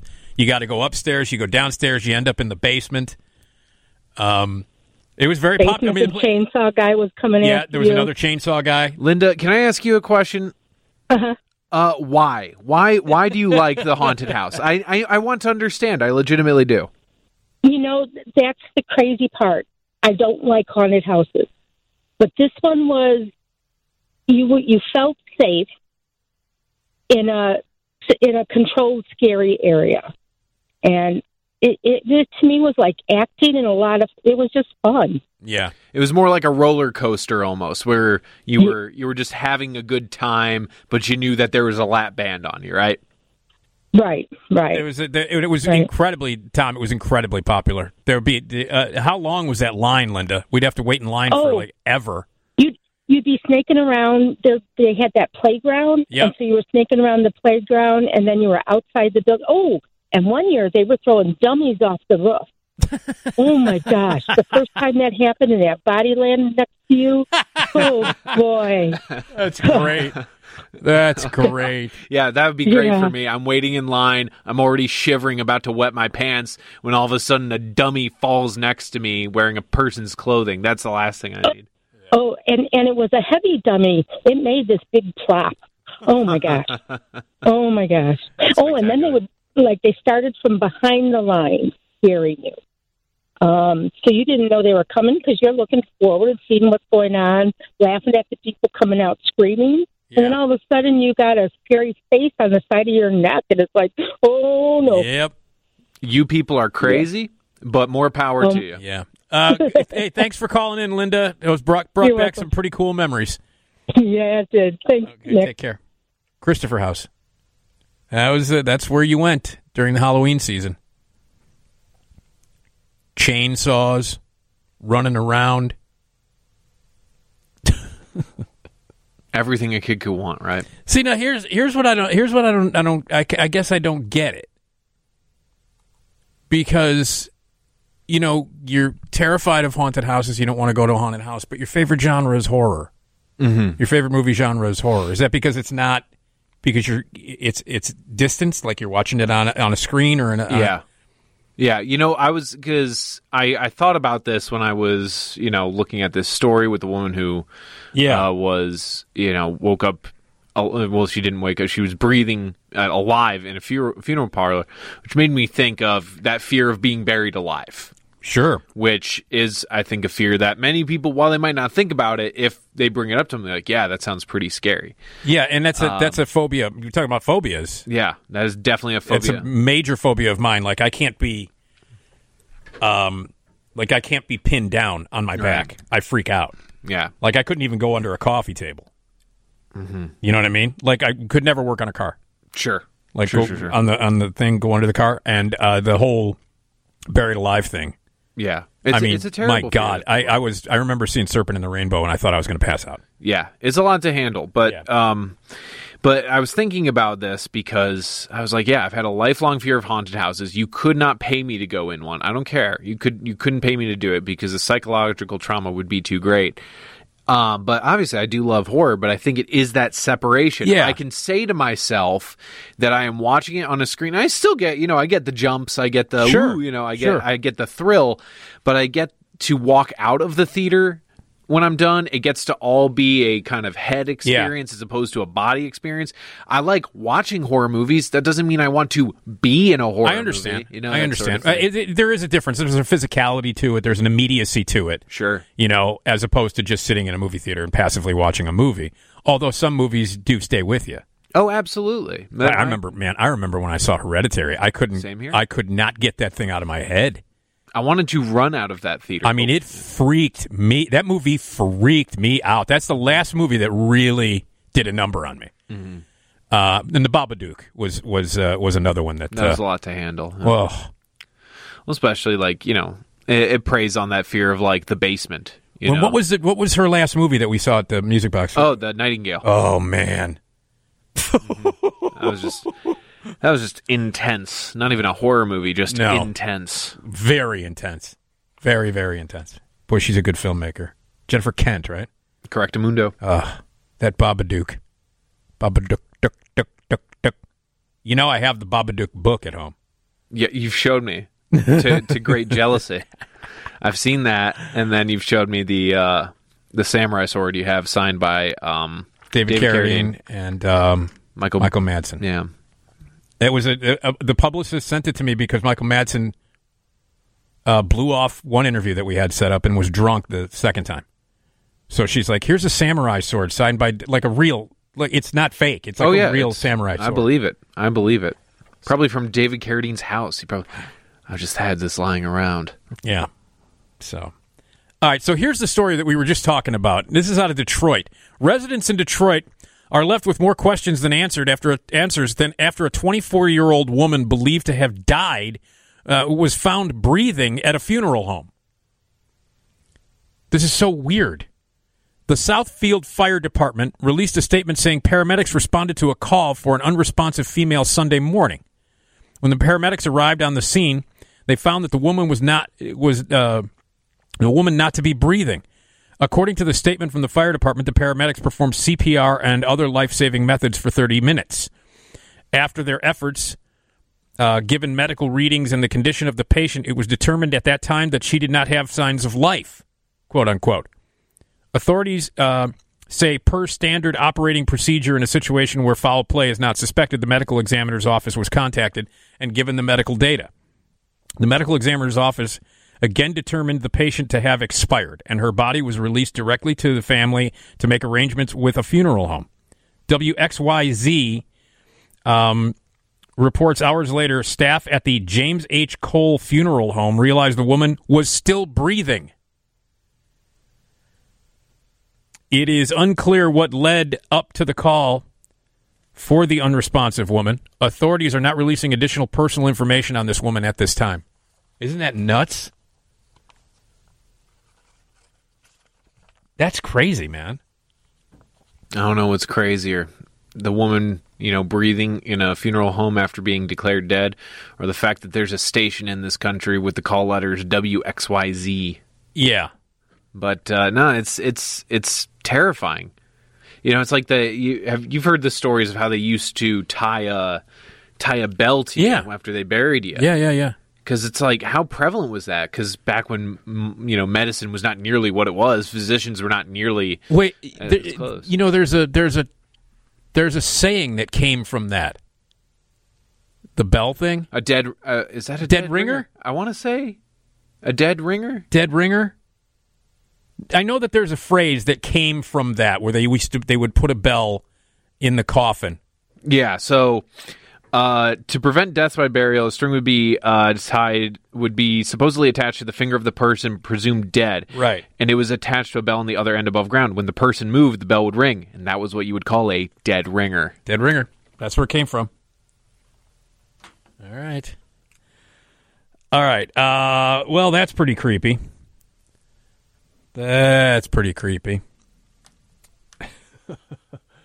So we're going to talk about phobias because I believe it's a common phobia to be afraid to be sort of buried alive, or to have that claustrophobia kind of a thing. I know I have that. But we're going to talk about phobias. Do you have any fears or phobias? 312-981-7200. 312-981-7200. We would love to hear from you. What phobias do you have? What are you freaked out by? What's your fears? Phone lines are open at 312-981-7200. And we'll get to that conversation. But first, we got to jump into the newsroom.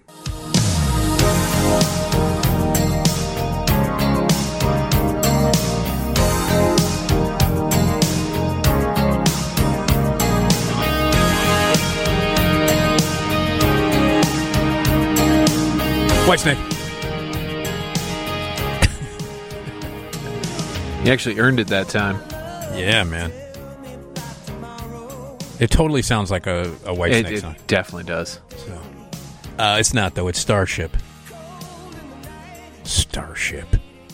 So it was Jefferson Airplane to Jefferson Starship to Starship. To Starship. Yeah. All right. Yeah. And they got increasingly worse with every different name. By the time We Built This City came out, it was over. I like Nothing's Gonna Stop Us Now. Is that from Mannequin? Yeah.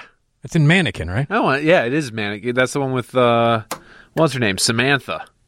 Yeah, Kim Cattrall. Kim Cattrall. And that's Andrew McCarthy, right? Mm-hmm. And James Spader is the over-the-top villain. What a weird casting for James Spader. Yeah.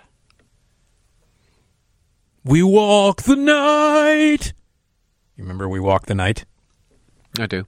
From Tough Turf. Tuff. Tough Turf. James Spader, Kim Richards. Classic, 1985. Terrible movie. I saw it 19 times.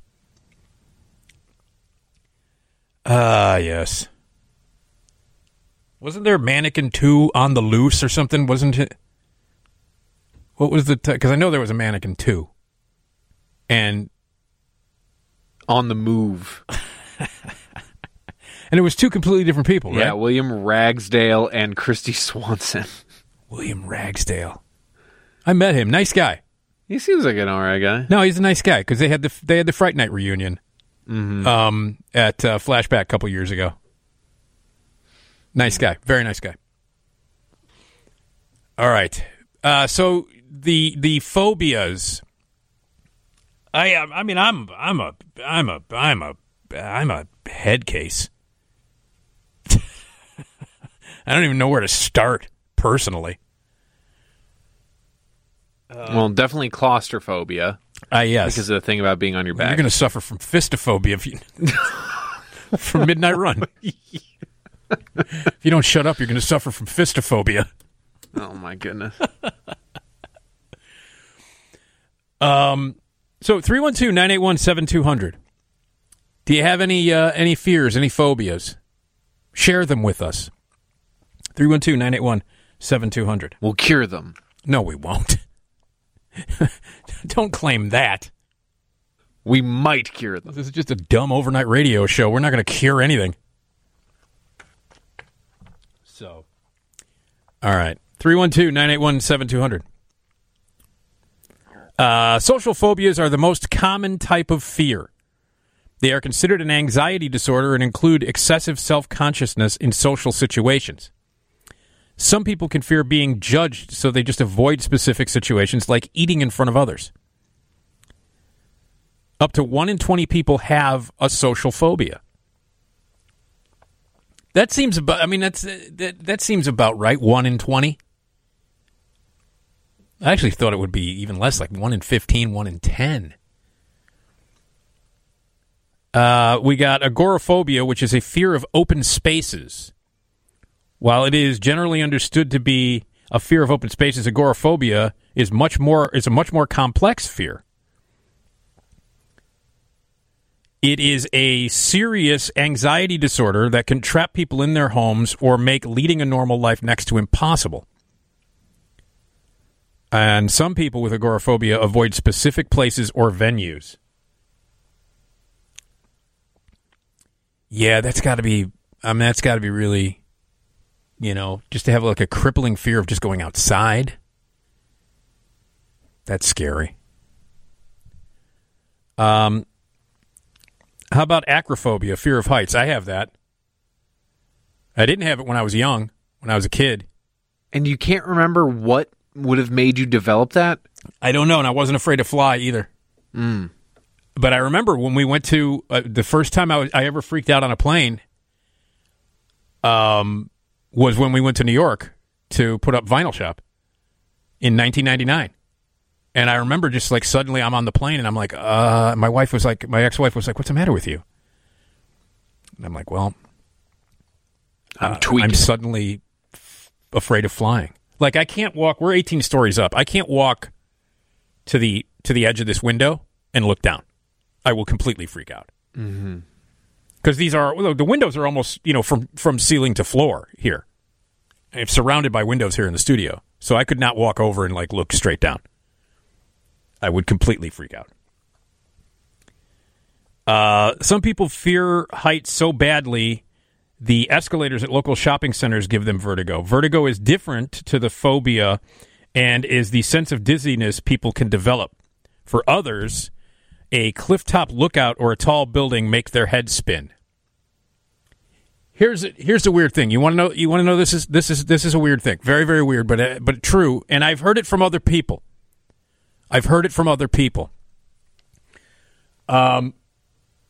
When I am, let's say I go to visit somebody, like my buddy Mike used to live at Marina Tower, and he was on the 29th floor, which is high as far as I'm concerned. And he had 2 balconies. And so this is true, Tom, and I think other people have this. If I'm up in a building and I go outside and like if I'm on my buddy Mike's balcony on the 29th floor and I'm outside, I have in my mind I have the urge to jump. Like I think in my head I could jump right now. I could just jump. And I remember telling that to my ex-mother-in-law, and she had the same thing, and we were just like, what? Like I thought it was just, but then I found out that other people do have that. There's this weird thing where you're up very high up and you're outdoors, you're outside, you go, I could jump right now. I could just jump over this balcony. And so I told my ex-mother-in-law that, and she's like, yes, I have the same thing. So, I don't know. Here's Jim on WGN. Hi, Jim. Yeah, hi. There was a movie back, I'm an old guy in the 70s, and I had after I saw this movie called Premature Burial with the actor named Ray Milland. Yeah, Ray Milland. It's based on the Edgar Allan Poe story. Hold on a second, Jim, okay? Hold on a second, Jim. Hold on. We got to get to the newsroom. You got a severe storm Got a severe thunderstorm warning from the National Weather Service for northwestern McHenry County and Boone County until 2:15 this morning. There is a severe thunderstorm making its way through the area. They are expecting hail damage and winds of gusts of up to 60 miles an hour. Areas could be hit: Belvedere, Woodstock, Harvard, Marengo. Also the Boone County Fairgrounds and the McHenry County Fairgrounds. So, again, that's in effect until 2:15. Thank you, sir. All right, thank you. All right, Jim, you were talking about premature burial with Ray Milland. Yeah, at 62, I was only 15 years old. And after I saw that movie, that gave me a phobia, I guess you could say. Yeah. Because the movie based on this guy who had he had a fear of being buried alive. Yeah. If he became comatose. And so he supplied his tomb with all these escape routes and things. Right. But it did affect me somewhat during my youth. Yeah. Well, I mean, it was a scary movie. It's also it's written by Edgar Allan Poe, so of course it's going to be scary. Yeah, it was a good one. Yeah. All right, Jim. Thanks. Sure. Yeah. Premature burial. Very claustrophobic. Very creepy. So. Now, I'm not even going to be able to pronounce this. Pater Romer Hanophobia. That's fear of flying. Do you know how to pronounce that? Yeah, I was trying to do it earlier, and I had it right, and now I can't remember how to do it. Fear of flying. I'll just say fear of flying. Yeah, it's also more simply named aviophobia. Okay. But, this is kind of both a test of your knowledge of phobias and Latin roots. Well, I also suffer from this, from a fear of flying. It didn't happen until 1999. Suddenly I'm freaking out on a plane, and I would never been afraid to fly before. It says, with all the media coverage of air disasters, it is understandable many fear being in a plane crash and hence have a fear of flying. But with more than 100,000 commercial flights around the world each day, the chances of being struck by lightning are higher than dying in a plane crash. Yeah. Well, I'll say this. Over the years, I've gotten a little bit more shaky on planes. I used to not really have a problem with being on planes, but now when the turbulence comes in, I can't stand it. I get a little tense, but then I just focus on what I'm doing. I can't stand it. Yeah. I can't stand it. I totally freak out. Yeah. Well, everybody's like, oh, it's safer than driving. It is, though. Yeah, but when you're in your car, you're not 30,000 feet in the air. That's true, but also you don't have every moron in the world with a driver's license. Yeah, it's true, but you're in a tube full of idiots in a plane. Well, as we learned from our friend Sean Kathleen, that Sean can Kathleen's often be insane stories. Yeah. Oh, the feet. Yeah. Well, I wonder if there's a feet phobia. If there's a philia, there must be a phobia. I'm sure there is. I mean, there is also. I mean, people have a foot fetish. Yeah, so I'm sure I'm sure that the opposite is true. I wonder if there's a love of flying. Is there aviophilia? Talk to Ben. Good point, man. Ben, producer here at WGN. He probably, I could see that. Yeah, aviophilia, Mr. Anderson. I do that to him all the time. I know. His middle name is Thomas. No, it isn't. Yes, it is. Good Lord.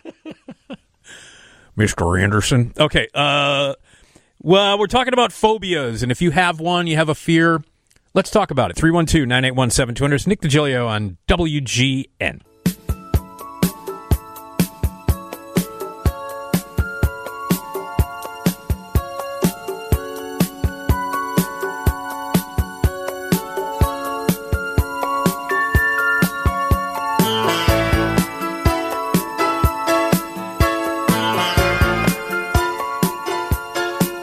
Hello, Nick Digilio here on 720 WGN.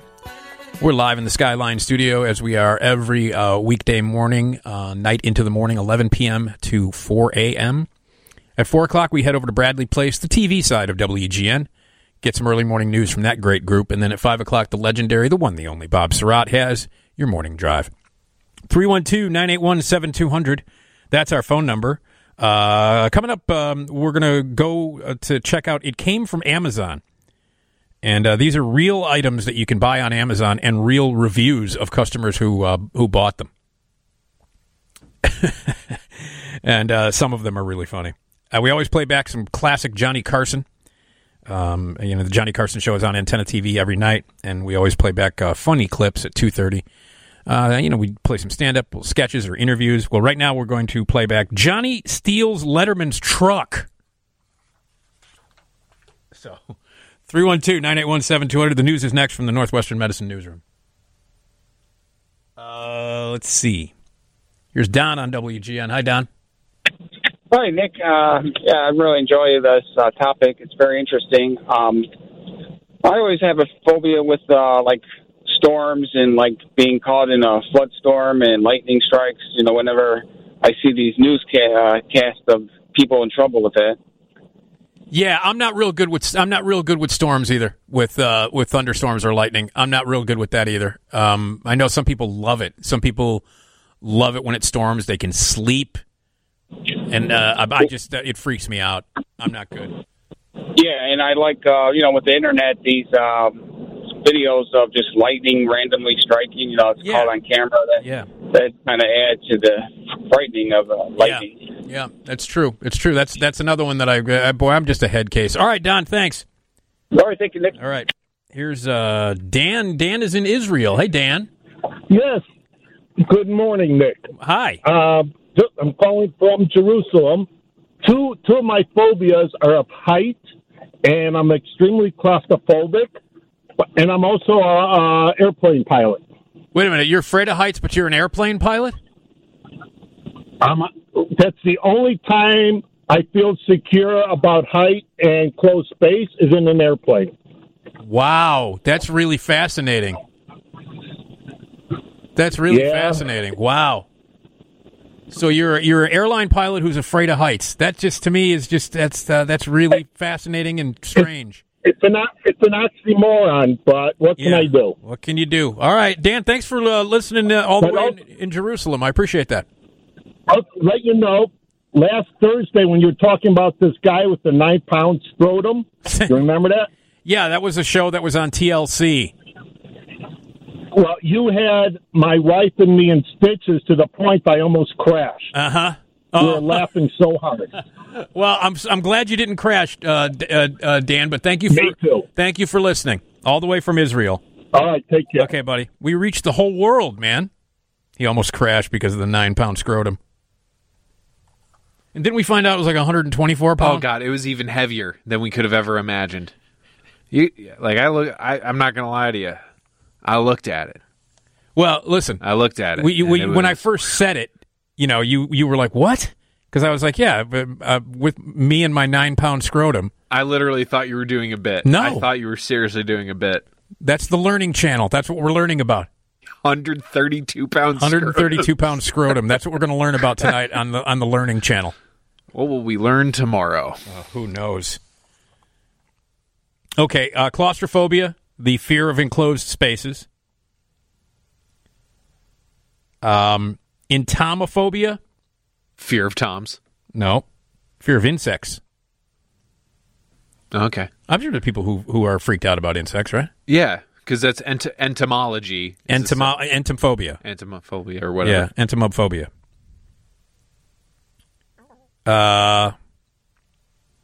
Ophidiophobia, fear of snakes. Indiana Jones famously quipped, "I hate snakes. He's not alone. A fear of all things long and venomous is common to many." The great thing about snakes is that if you leave them alone, they will leave you alone.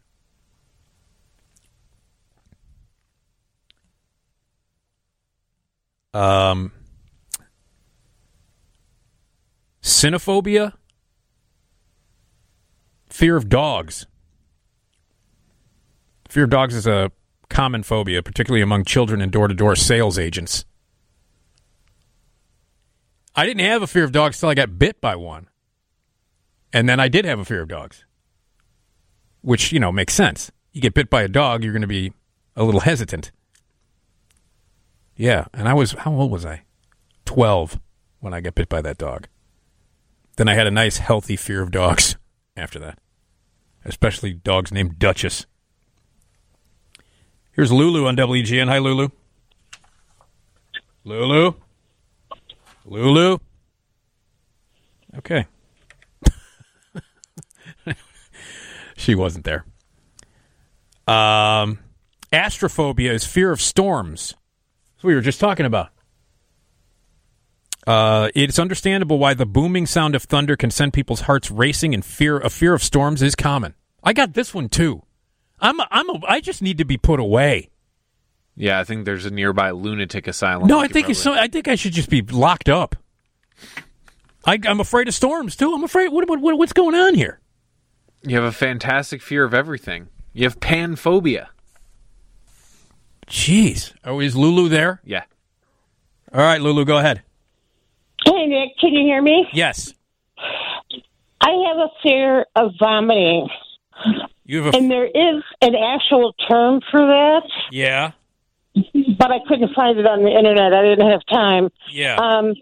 And mostly it's not me to throw up. It's being in any group that I think someone's going to puke and I have to leave. Well, Lulu, it's very common that if someone is in a room with someone vomiting, they might vomit too. Yeah. No, it's common. That's not if you're a sympathetic puker. Yeah. No, it's true. It's absolutely true. I don't want to see somebody vomit. I'm going to get sick as well. So. Yeah, because sometimes people just don't realize it, and then you're at a party and it just comes spewing out. It's like, oh my God, I gotta go. You've been going to all the wrong parties, apparently, Lulu. Well, this was many years ago. Or the right ones. All right, thank you, Lulu. All right, thanks. Amatophobia. That's fear of vomiting? That's the fear of vomit. Amatophobia. A fear of vomit in general? Yeah, an extreme fear. Not just the act of vomit? Vomiting, seeing vomit, watching other people vomit, or feeling sick or nauseous in general. Wow. I think that's kind of natural to not feel well when someone's vomiting, and it gets you upset, gets your stomach upset, could get you going too. That seems normal to me. And then the last one here is trypanophobia, which is a fear of needles. Having a sharp piece of metal stuck in your arm is always an unpleasant thought to many people, and many people develop a strong aversion to needles.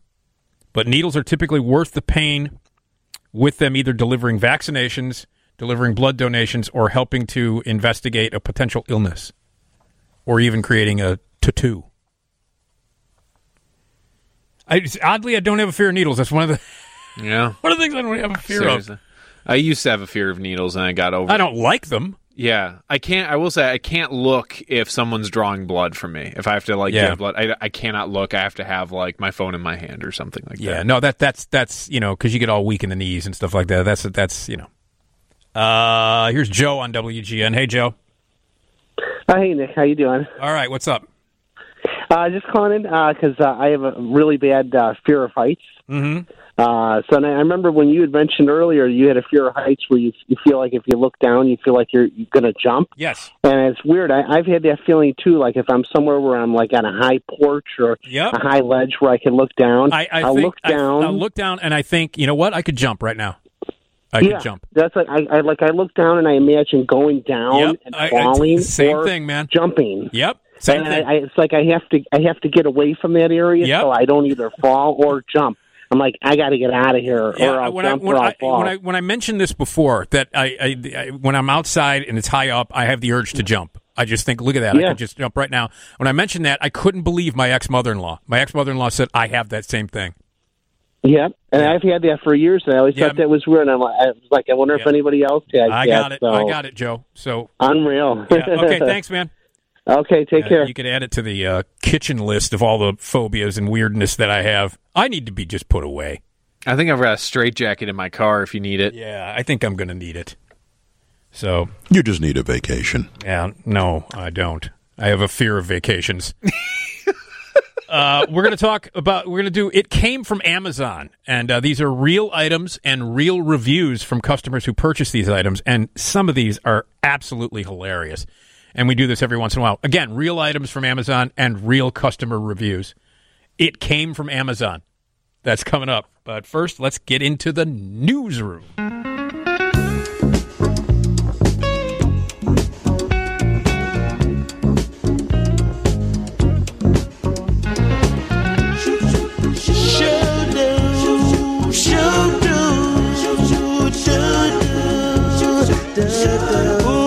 loving.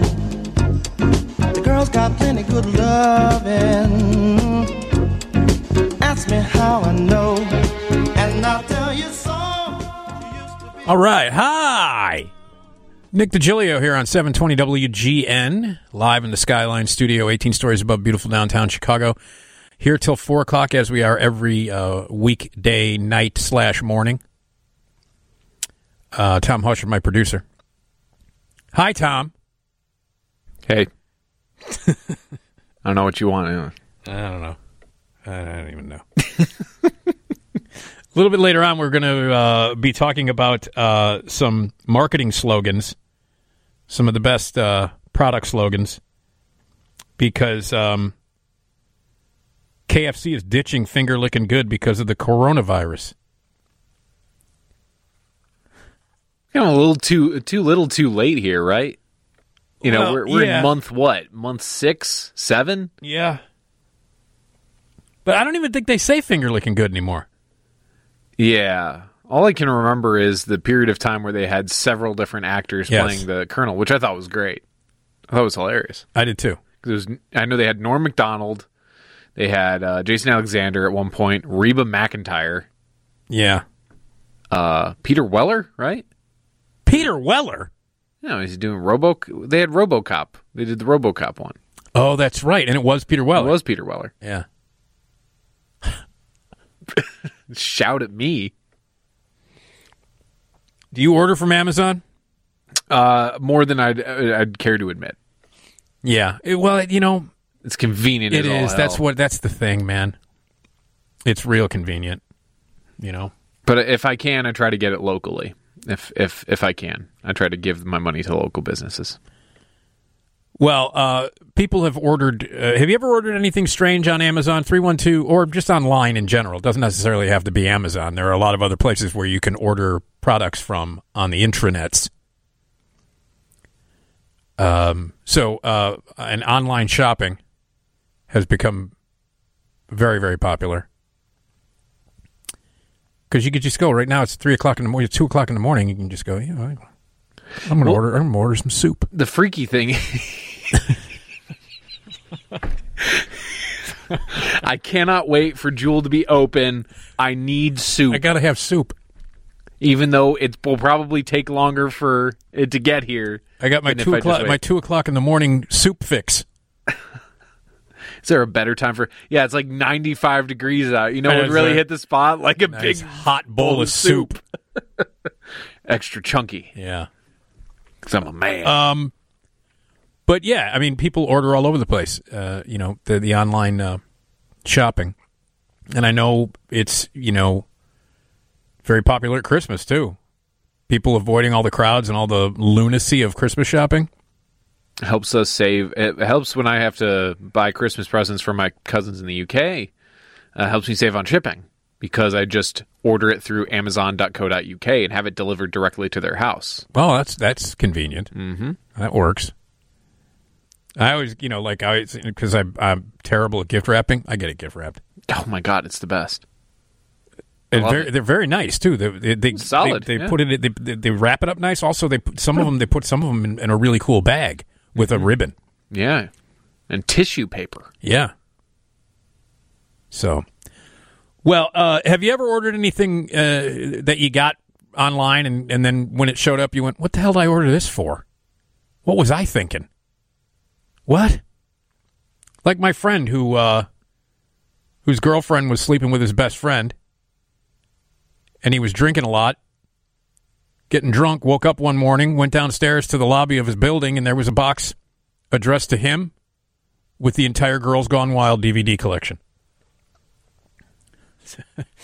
So 312-981-7200 if you've ever ordered anything from Amazon or online and it turned out to be kind of weird. But what we're doing here is it came from Amazon.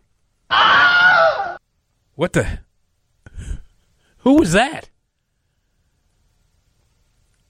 That was who was that? That was the Amazon man. Was that from a specific? No, it's just the Wilhelm scream. No, it's not. That's not Yes, the it Wilhelm. is. No, it's not. What's the Wilhelm scream then? It's a female scream. No, it isn't. Yeah, it is. Why would it be called the Wilhelm? It's a guy. It's the Wilhelm. How many girls do you know Wilhelm? That's a scream that's the scream that's used in everything. Yeah. Why am I thinking that the Wilhelm scream is not that? I don't know. It's just a damn scream. I'm not even going to do this with you right now. So if you've ordered any items on the online thing and it turned out to not be great, or it was weird, or it showed up and you got it and you were like, why did I order this? What was I thinking? What's wrong with me? Because it's just so easy. You just go online, get your mouse, clickety-clickety-click, order some stuff. Don't even have to leave the room. And then the stuff shows up like, a week later and you go, geez, that was a mistake.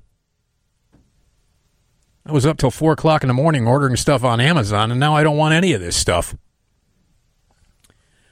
So we're going to go through some real items. What the deal is, these are real items that you can get on Amazon. Absolutely real. And the reviews are real. What was the one review of the cold steel? What was the... I want to say it was microwave cooking for one. That's what something. It was. Microwave cooking for one was the book. That's like now I have something else to put in my mouth other than the cold steel of my grandfather's shotgun. That's grim. That's the funniest one. That's the funniest one of all time. And these reviews are very funny. Some of these reviews are absolutely hilarious, as you will hear. But yeah, God, microwave for one. It was a cookbook. Oh, that's depressing. Just the title of it. That's like Campbell's soup for one. Oh man, I don't want to be reminded. Microwave cooking for one. All right. Okay, we're going to take a break here. When we come back, it came from Amazon. Real items that are available for you to purchase at Amazon. We'll tell you about them. Some of them are really just goofy and weird, and real reviews that go along with them. 312-981-7200 if you've ordered stuff online that you think was a mistake or weird. All right, 312-981-7200.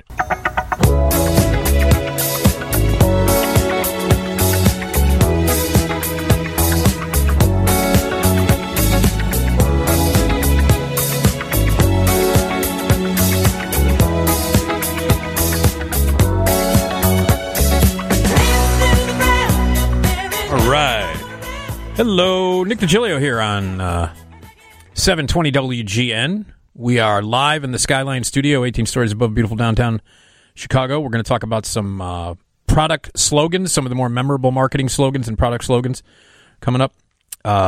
We've got classic Johnny Carson, the Johnny Carson Show. You can watch it every night on Antenna TV. And we play some classic comedy from Johnny Carson.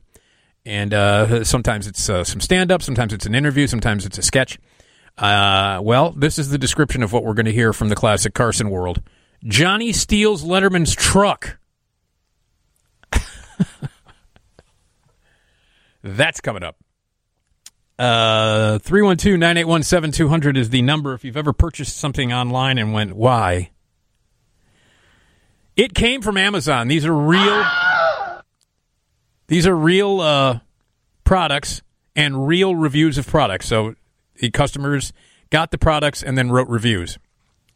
And some of them are just ridiculous and hilarious. Here's the first item is Moonlens Outdoor Ultralight Portable Folding Chair. Moonlens is the company. It's an outdoor ultralight portable folding chair. And here's the review. This chair fixed my marriage issues. Is the headline. When Donna kicked me out of the house and took half of my belongings, I was left with nothing except for this chair. Thanks to this chair, I was able to sit there and reflect on all the things in my life that keep me from bulldozing our house and setting it on fire, just like my ex-wife did to my heart and soul.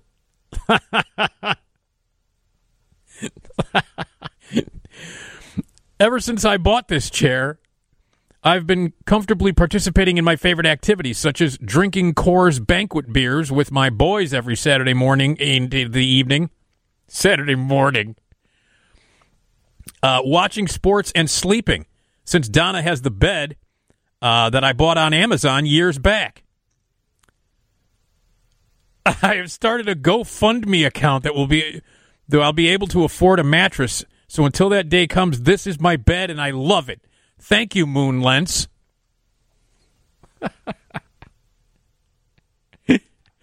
These people, man, they got a lot of time on their hands. From all the things in my life that keep me from bulldozing our old house and setting it on fire, just like my ex-wife did to my heart and soul.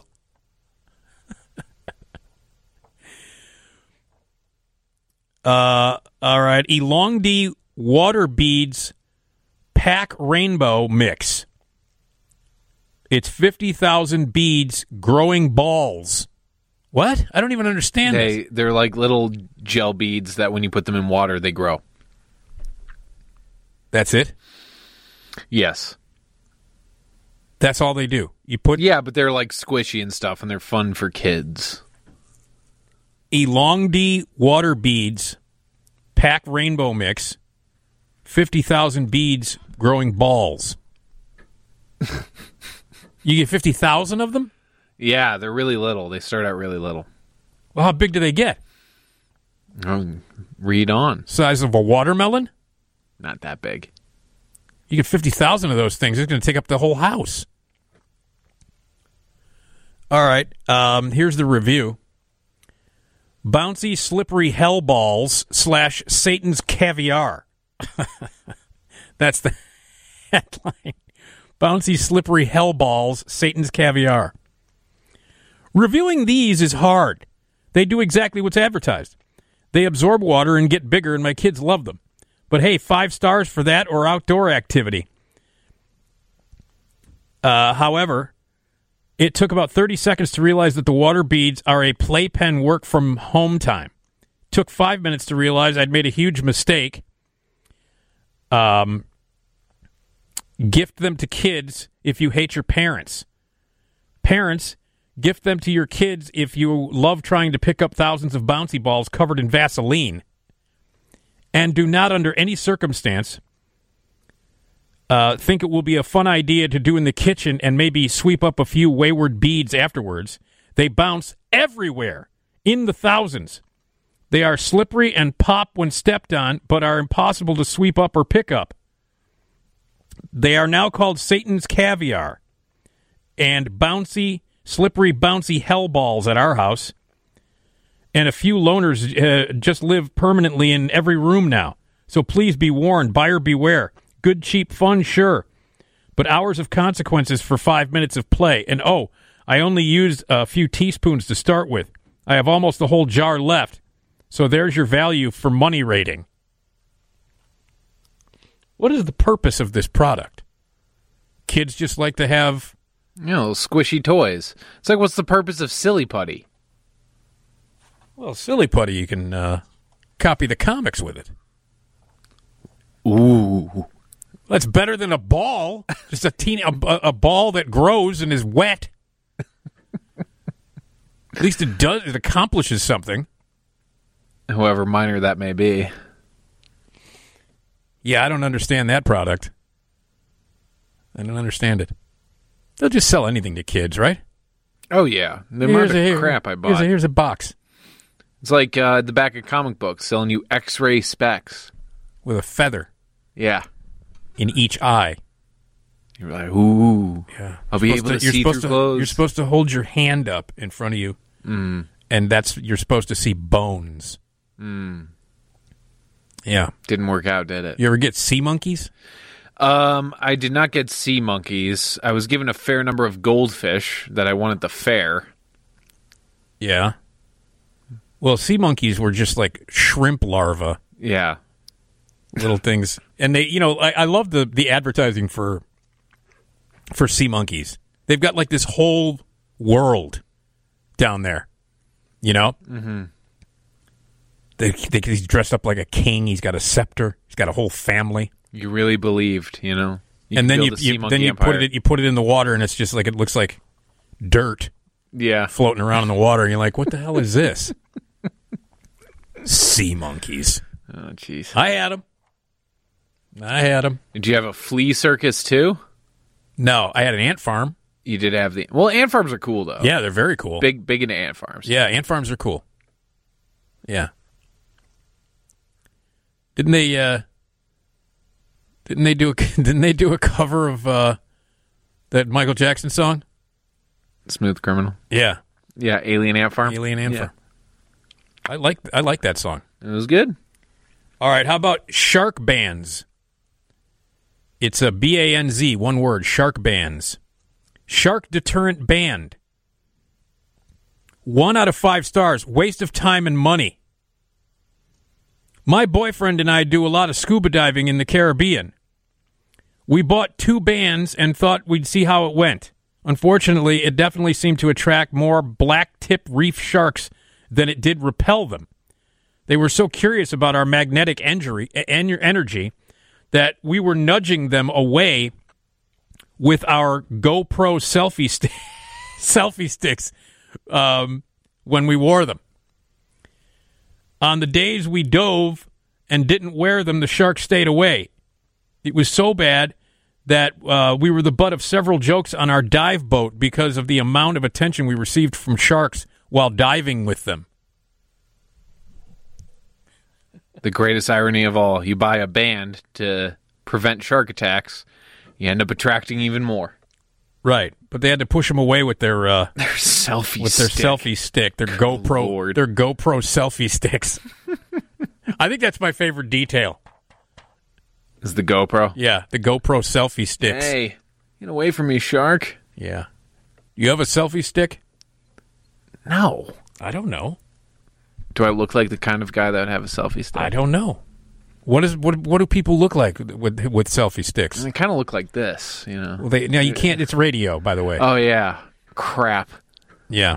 You usually see them out on the Michigan Avenue Bridge holding a giant metal pole with their phone on the end of it. Right. And on a certain level, you kind of hope the phone falls out of the case and just straight into the river. Right into the river.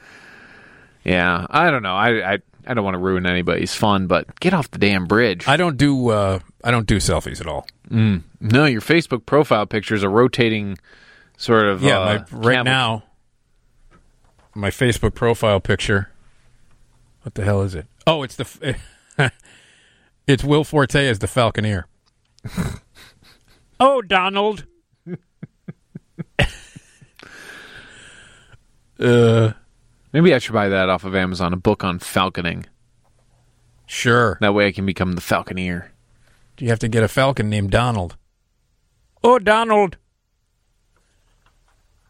Will Forte was just such a weirdo on SNL. You know what I mean? He was just a weirdo. I mean, a very, very funny weirdo. Did you see that movie with him and Will Arnett? The Brother Solomon? I love that movie. It's not my favorite, but it is weird. It's very funny. Hilarious, and it made $1. Nobody went to see that movie. I think it's hysterical. Will Forte co-wrote it with his writing partner. So, of course, it's weird. Hey, they're making him a Gruber sequel. Finally. Yeah, considering it was one of the biggest bombs in the history of movies. Yeah. It gained cult status. It's got cult status for sure. I laughed my butt off when I saw that movie. I thought MacGruber was hilarious. So, all right, more real items from Amazon, accompanied by real reviews from Amazon. And we'll do more of that right after we jump into the newsroom for some news.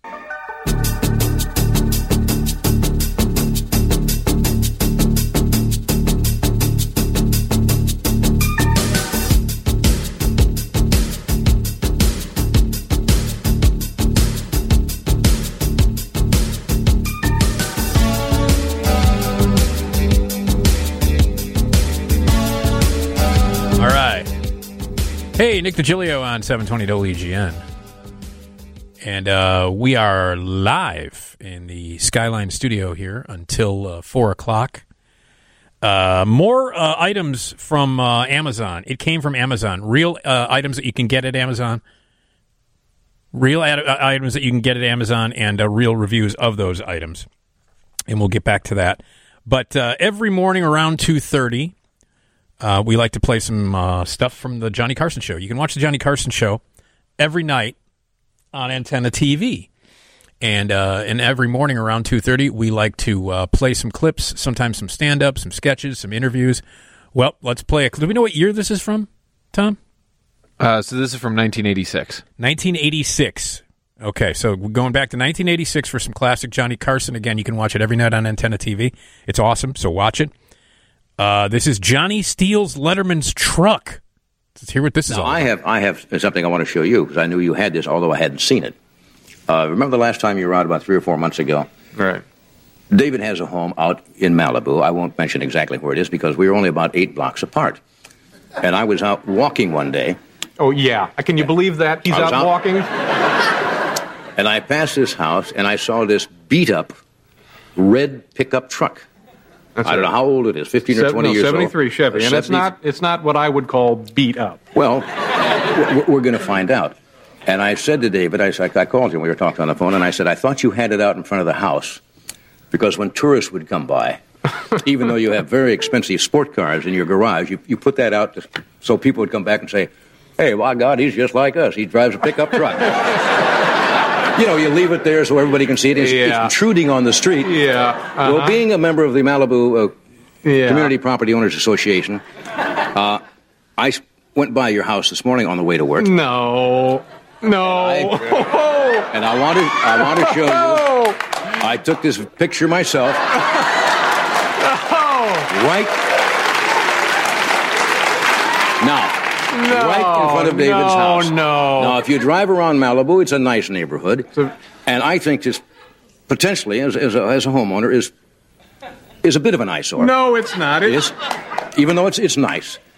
And so, today, and I will take full responsibility for this, call me vigilante, if you wish. I dispatched some people to your home, because I mentioned this to you before. Oh, good. This is what I need. Strangers roaming around in my front yard. So, would you roll the tape that we made this afternoon since you have come?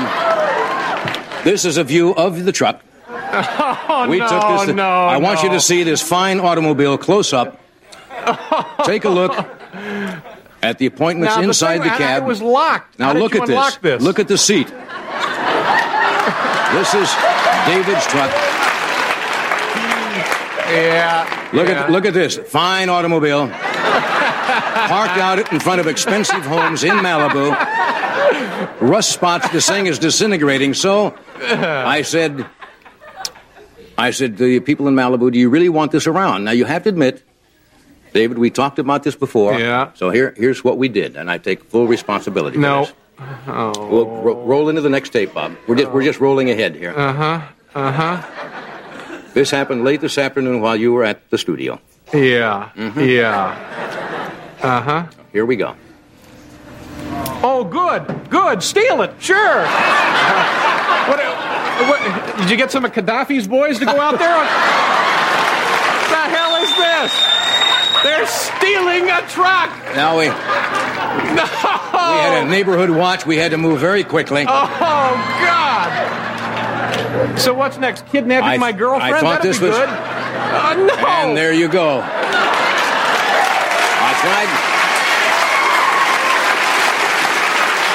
I figured now, as a private, as a citizen, I did have a right to improve the community. So, David, is it like a citizen's arrest here? David, this is your truck.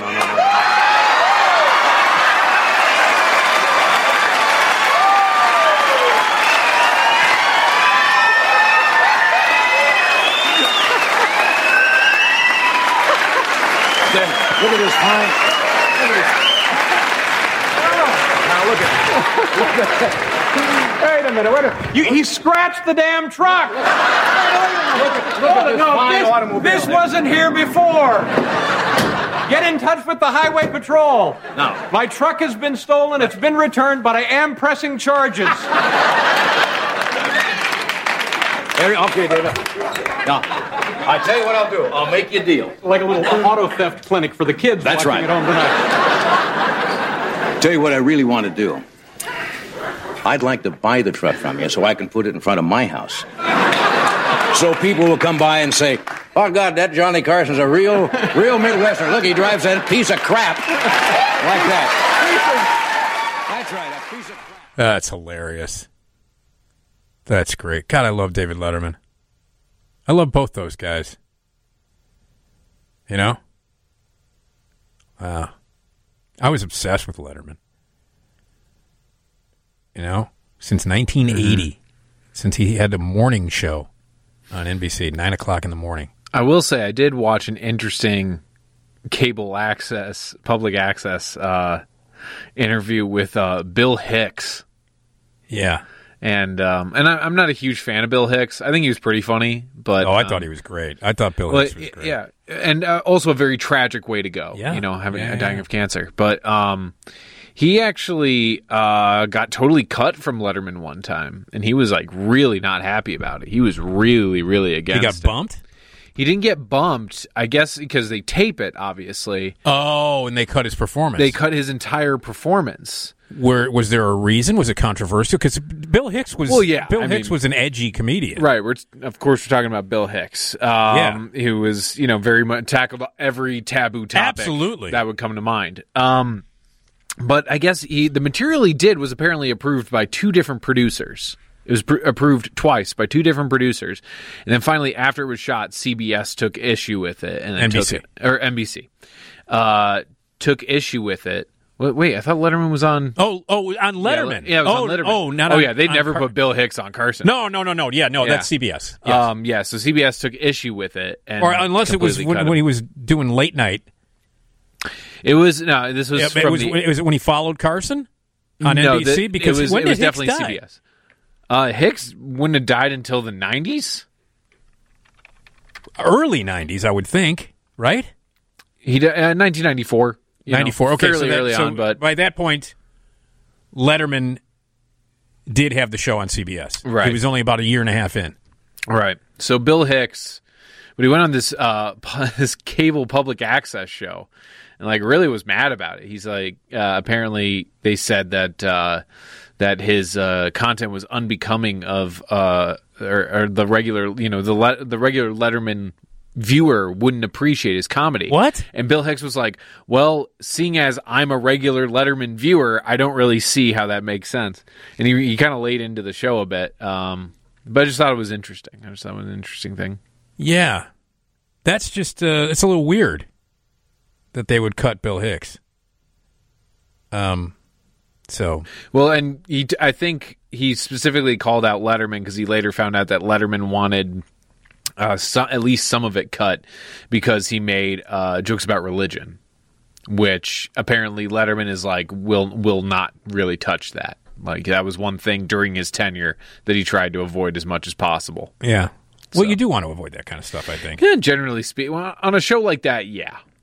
Even though Letterman was considered like the edgy one, he was new comedy at that time.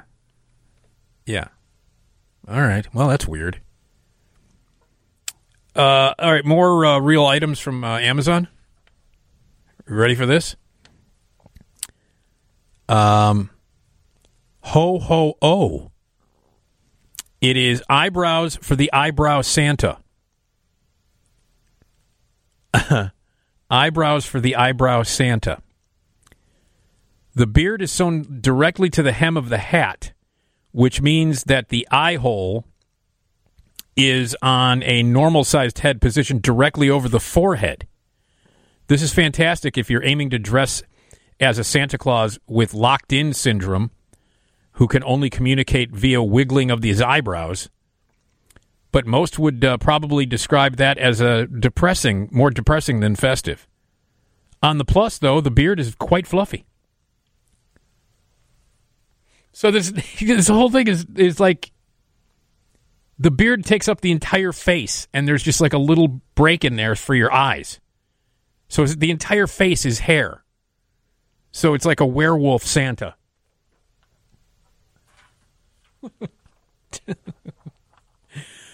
All right. Let's do some weather. Going to be hot. That's it. Today, heat and humidity will dominate. Mostly cloudy. Chance of thunderstorms around daybreak. Becoming partly to mostly sunny by midday. Hot and humid. Temperatures near 90 and mid-90s south and west and south. Variable winds about 10 to 15 miles per hour. Fair but muggy overnight. Lows in the 70s. For tomorrow, Wednesday, becoming breezy and very hot. Record or near record highs in the mid to upper 90s. Daytime dew points in the 60s.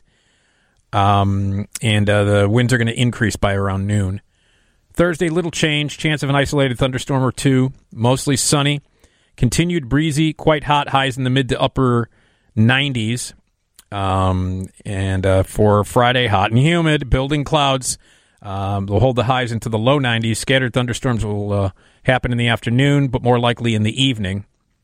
And then for Saturday, lingering clouds around daybreak gives way to sunny skies.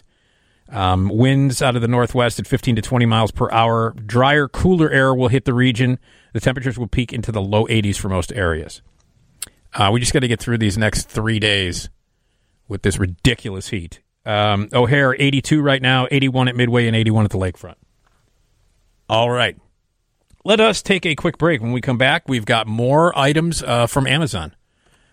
It came from Amazon. And more items, more real items, and real reviews of those items.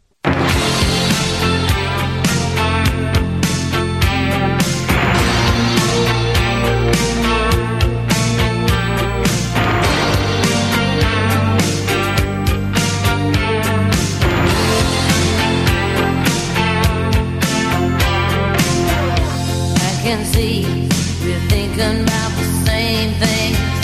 Yes, I see your expression when the phone rings. We both. Yeah.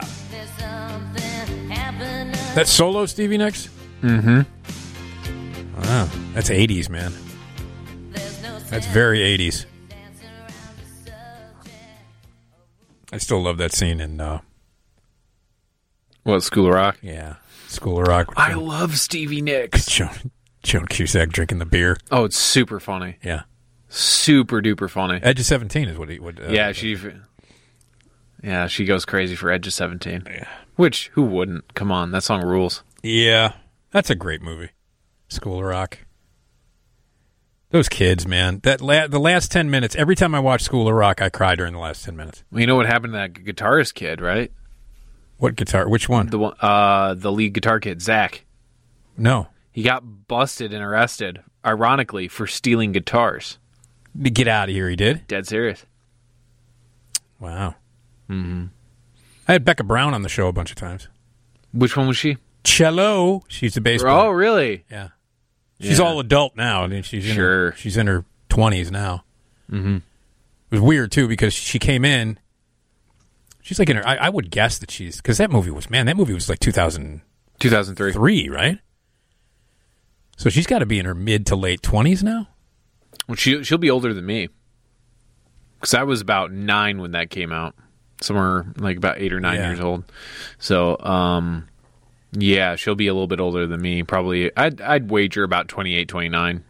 Yeah, something like that. She anyway, she was in studio a couple of times. She was here with a local band. She came in studio a couple of times and was talking about sex and stuff, and I was like, I can't do this. I can't do that. You're the girl from School of Rock. But I realize she's an adult now. But it was just weird. It was weird. Very sweet, though. And very funny. So, 312-981-7200. We're going to talk about some famous product slogans and some marketing slogans as well. And the news is next from the Northwestern Medicine Newsroom. Okay, let's talk a little bit more about some of these Amazon items. These are real items that you can buy on Amazon, and these are real reviews of people who did buy them. Here's a book, right? Immortality is Accessible to Everyone, Volume 11. Lysodiology, Commentaries to Fundamentals. So it's Immortality is Accessible to Everyone, Volume 11. And the review is simply, I died. This book didn't work at all.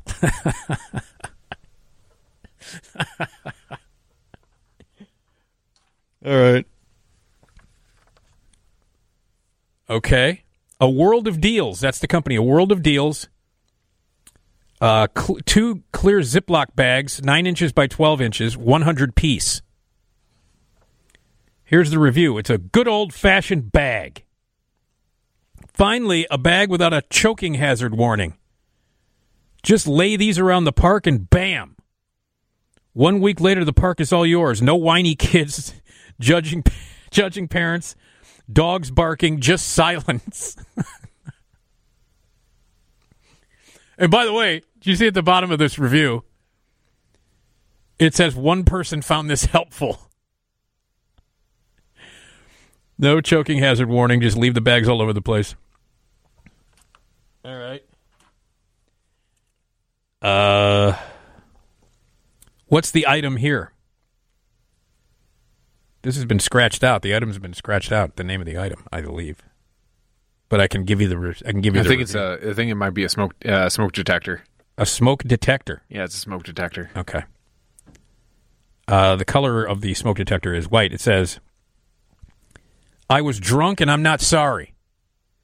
I had to buy this because I put my friend's smoke alarm in his toaster oven to get it to stop beeping when I was drunk, and burnt a frozen pizza, and it melted when his roommate made a hot pocket the next morning."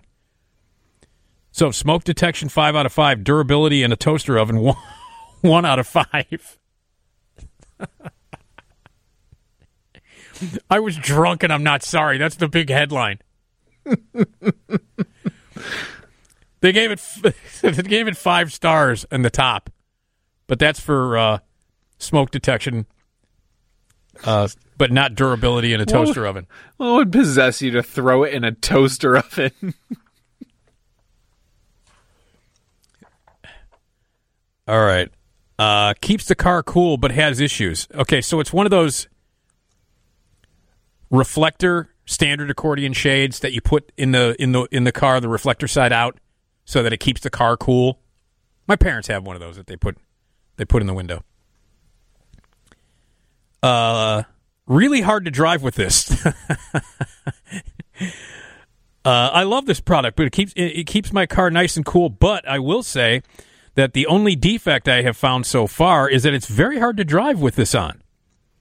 I've had over 5 wrecks since I purchased it. After my first fender bender, I decided it was best to roll down the window and stick my head out to see the road. But even that's hard because my eyes and mouth dry out very quickly. Since then, I've purchased some swimming goggles and a snorkel, which helps me out during tremendously long drives. Overall, I would recommend this product, but only for those who are good at driving without being able to see the road.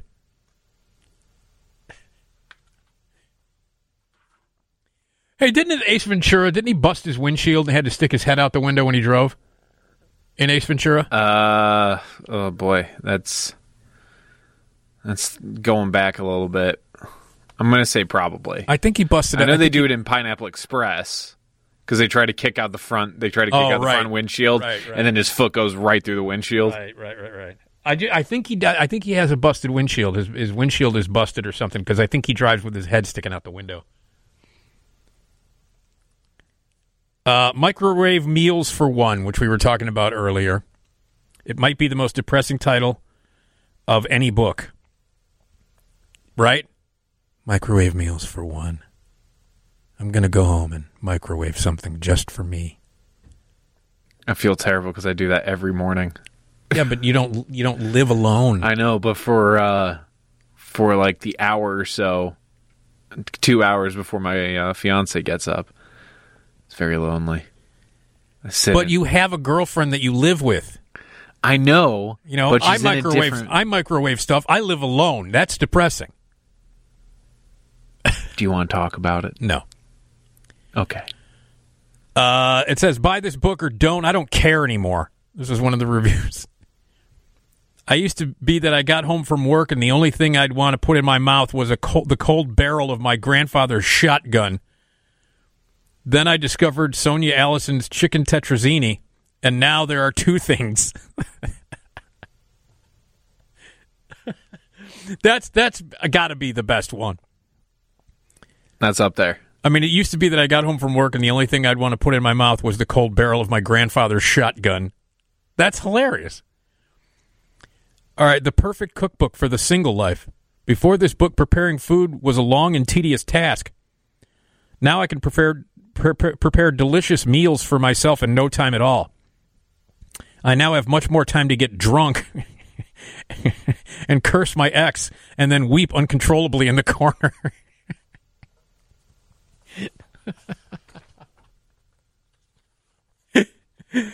That's hilarious. Weep uncontrollably in the corner and curse my ex and get drunk. I've been there. I think I've only cried over one girlfriend. Ever. I've only cried over one ex. Really? Yeah. Not me. No. Well, you're a sensitive guy. More than one, I can tell you that. You're an artiste. You're a writer. Sure. Sure. That's the excuse you want to use. What? How would you put it? I'm a head case, man. We've discovered that. Oh, yeah, I forgot. All right. Hey, listen. KFC is ditching finger licking good. You upset about that, Tom? Incredibly. Yeah. I don't know if I'm going to be able to sleep when I get home. But anyway, that was a very, very popular slogan. What are some other very, very popular product slogans and also marketing slogans? 312-981-7200. 312-981-7200 for your very popular product slogans and marketing slogans.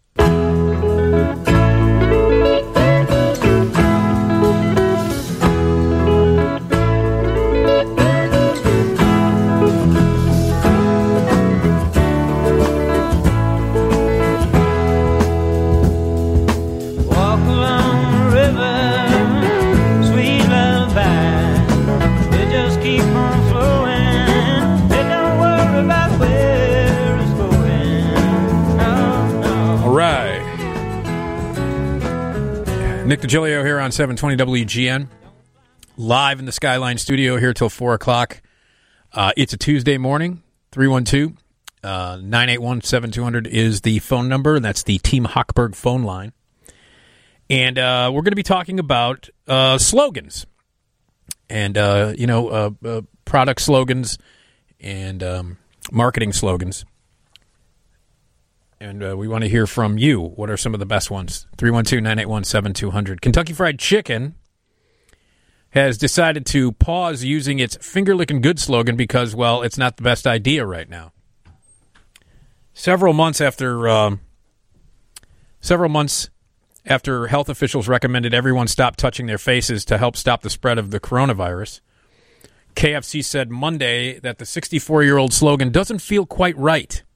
We find ourselves in a unique situation, having an iconic slogan that doesn't quite fit the current environment, said Catherine Tan Gillespie, the global chief marketing officer at KFC in a statement. The menu isn't changing, and the company said the slogan will return when the time is right. To be clear, Monday's announcement is a marketing campaign, clever one perhaps with good intentions baked into it, but a marketing campaign nonetheless. KFC blurred out the slogan featured on old billboards and signs, and released a cheeky ad on its YouTube page.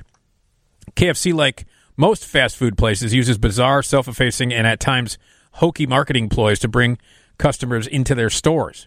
Fast food is a low-growth, zero-loyalty business with razor-thin margins, so any bump in customers is a major win for quick-serve restaurant chains. In the past, KFC has poked fun at itself by hawking chicken-scented clogs, chicken-scented Yule logs, and best of all, finger-licking good, chicken-flavored edible nail polish. And that's probably not coming back anytime soon.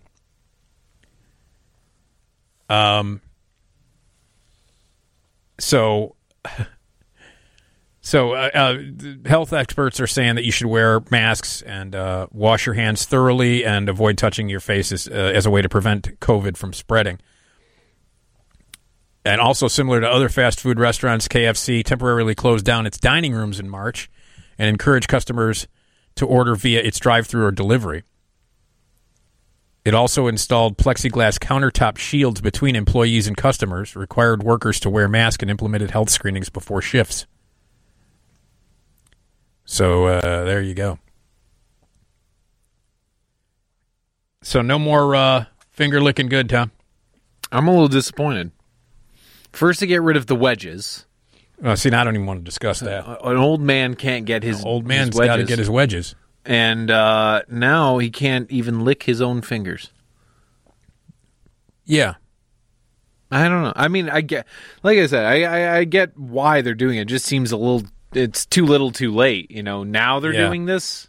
Yeah. So it's, as mentioned in the article there that you read from CNN,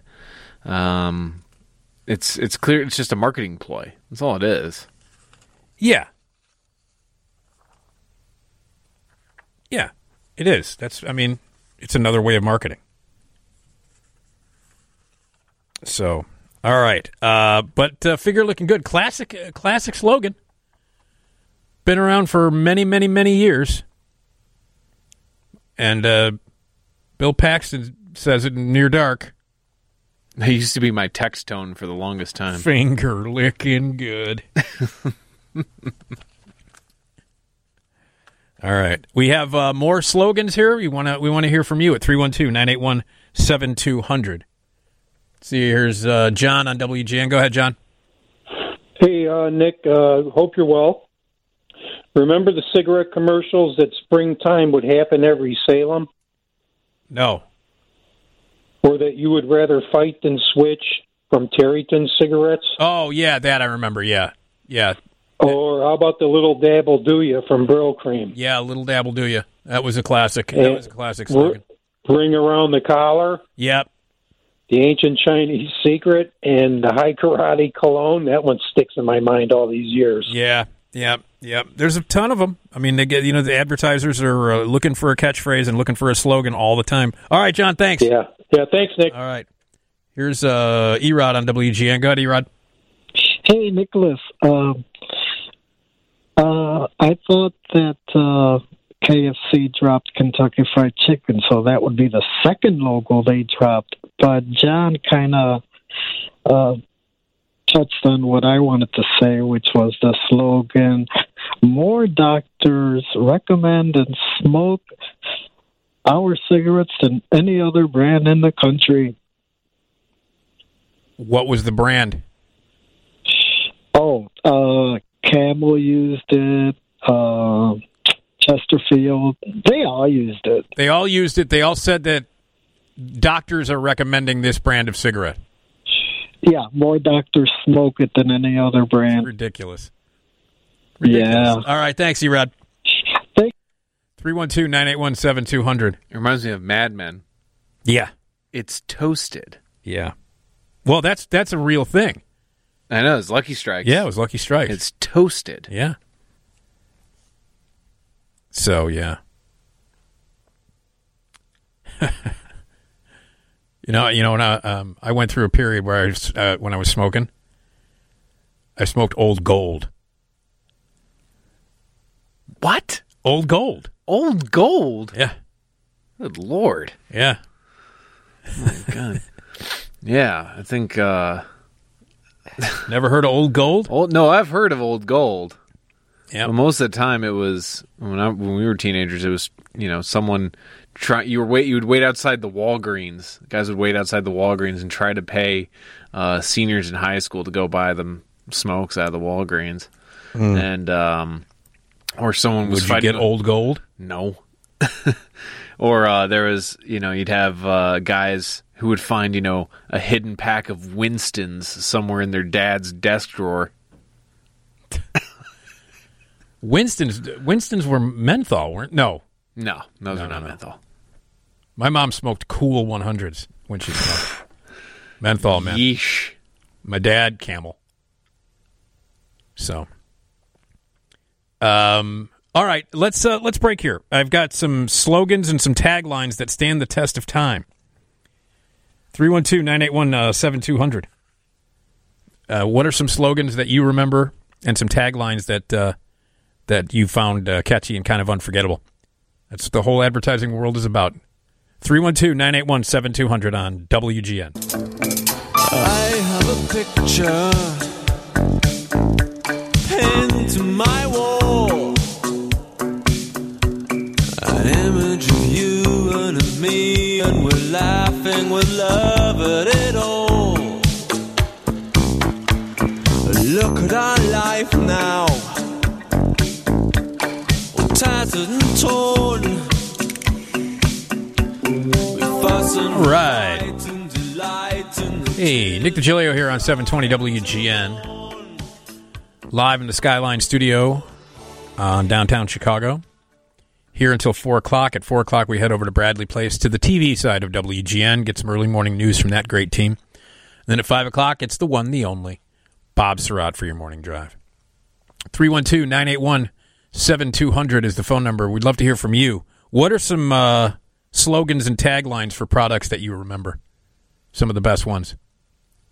312-981-7200. Here is Lake Geneva Dan. Dan, go ahead. Yeah, morning, Nick. Wife and I are watching Svengoolie, and when the deadly mantis is crushing those cars, he breaks to, hey, that old car's worth money. Yeah, well, that's the legendary commercial locally. We hit the floor. Now, isn't he watched nationwide? Would yes. somebody in... Yes, he's nationwide, yes. Would they get that joke, victory? No. Okay. No, they wouldn't. Talk to you later, bud. Okay, take care. That old car is worth money. Such a legendary local commercial. You know, I had the dude on who pulled the door off the car. It's like, how do you even track him down, you know? Well, it was like it was like the 20. No, they did an article. They did an article. It was like the 25th anniversary of the commercial or something. So I had the guy on, and he was a driver. He was a tow truck driver. He was an employee, and when he got to work, they were like, "You're going to be in this commercial." So what he's wearing is his own clothes. So that big leather wristband that he's got, the watch with the big leather wristband, that's his. So he just showed up to work, and they're like, yeah, and they paid him $20. That's it. Never saw another dime. The commercial's been running for 30 years. Damn, dude. 30 years that commercial's been running. Yeah, $20. He was not happy. I interviewed him. He's not happy. So, but yeah, no, I mean, that old car's worth money. I mean, you know exactly what that is. Let's see. Here's Doc on WGN. Go ahead, Doc. Hey, Nick. Yeah.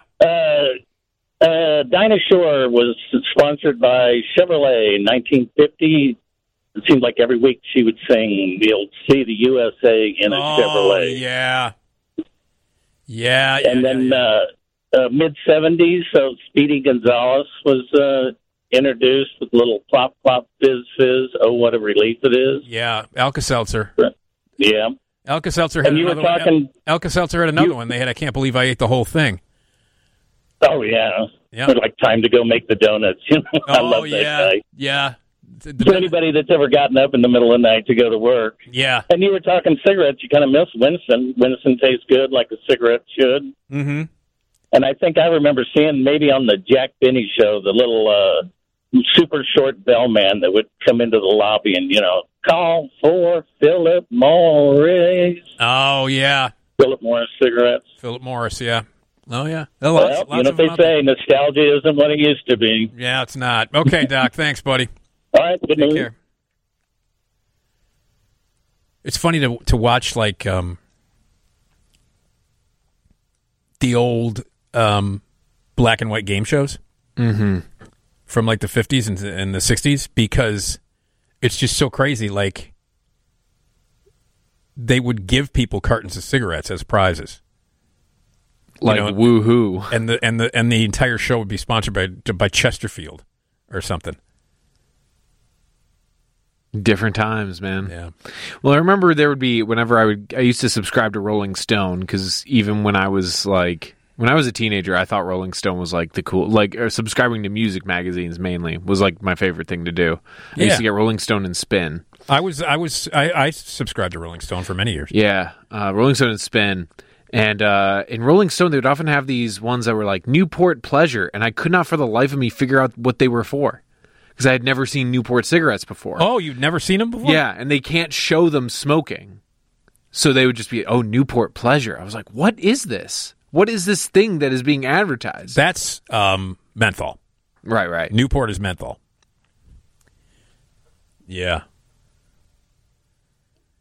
Yeah, the advertising is a weird thing, man. But sometimes it works, sometimes it doesn't. And if you hit a good catchphrase, if you hit a good slogan, I mean, you can use it for years and years and years. And people know it right away. Like as soon as they hear it, they know the product. They know what you're selling. They know whether they like it. You know? That's what a good slogan is. Catchy, it's memorable, and it evokes the product. And then it gets stuck in your brain. It becomes like a worm. What do they call those things? An earworm? An earworm. It becomes like an earworm. Stuck in there. Can't get rid of it. Can't believe I ate the whole thing. That's another Alka-Seltzer. That's a spicy meatball. That's Alka-Seltzer. That's Alka-Seltzer? Yeah. That's a spicy meatball. Because you get indigestion when you eat the spicy meatballs. Yeah, true that. So, yeah, Alka-Seltzer had a bunch of them. Plop, plop, fizz, fizz, or whatever leaf it is. Mm-hmm. I'm trying to think. I feel like Pepto-Bismol had a really catchy one. Pepto-Bismol. Oh, yeah. I know it coats and soothes. I know that. Well, no, it's like they used to have a thing where they would list out what it would cure. It's like, upset stomach, Oh, no, that's still, diarrhea, they still do that. You know? They got a dance number that they do. Yeah. On the plane. I think they're on an airplane in one commercial, and they got the dance number to all the symptoms that are just... I just can't remember what it was in the order. Yeah. I can't remember either. So, all right. Let's see. Oh, we got a special marine warning for Burns Harbor to Michigan City, Indiana, Gary to Burns Harbor, Calumet Harbor, Illinois to Gary, Indiana, and Northerly Island to Calumet Harbor, Illinois.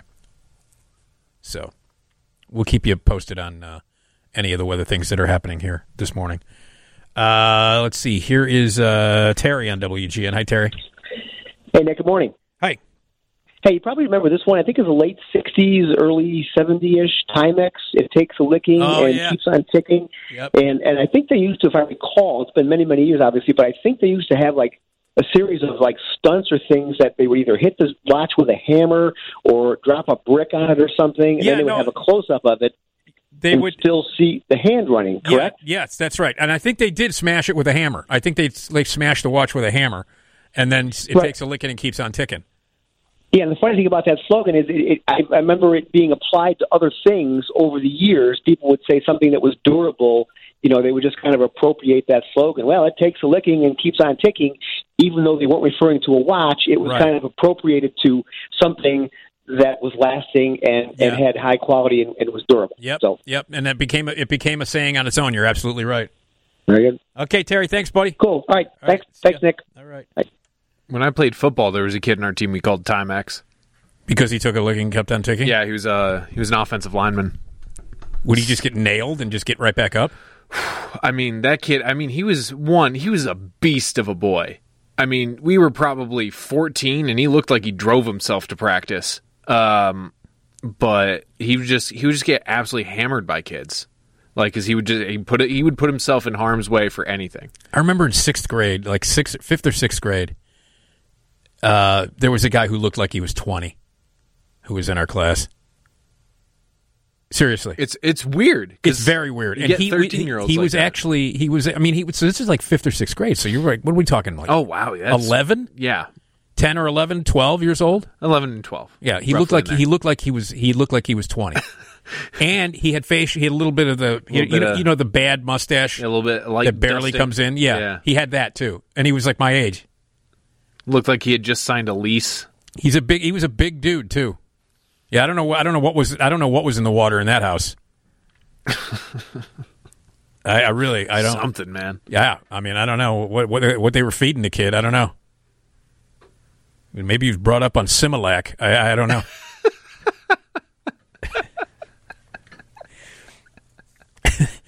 Similac. So, there's a difference between a tagline and a slogan. Taglines are generally shorter than slogans and are used in advertising often alongside the company logo. A slogan, on the other hand, can be used specifically for a marketing campaign or a specific product. So we've got some catchy slogans and taglines that have stood the test of time. Which ones do you remember? 312-981-7200. Catchy slogans, catchy taglines. We definitely want to hear from you. So give us a call, and we'll talk slogans and taglines. 312-981-7200.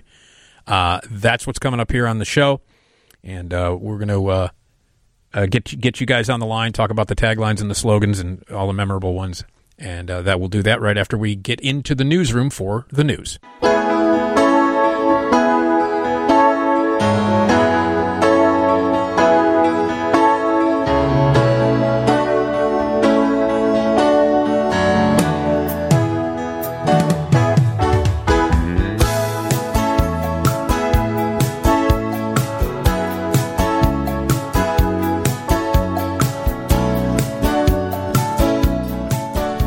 All right. Hello. Nick Digilio here on 720 WGN. We are live in the Skyline studio here until 4 o'clock. At 4 o'clock, we head over to Bradley Place, the TV side of WGN, and get some early morning news from that great team. And then back here for Bob Surratt, starting at 5. 312-981-7200. That's our phone number. We're talking about slogans and taglines that everybody remembers. Because KFC is going to put a halt to the finger licking good, which is a famous tagline / slogan. If you got one, you want to join us with it, phone lines are open at 312-981-7200. Here's Wayne on WGN. Go ahead, Wayne. Yeah, guys. The Frito corn chips got rid of the Frito Bandito because I guess they finally decided it was demeaning to the Mexican population. Yeah, that's pretty much true. and then they had the song that everybody knew, and even in grammar school, I had a Frito Bandito eraser. I had on you put it on the end of your pencil, but I never used the eraser because it was so cool looking. Oh, yeah, I remember Frito Bandito. Yep, that goes back. All right, thanks, All right, Wayne. Guys. Take care. Yeah, the Frito Bandito. Okay, here. Are you ready for some more here?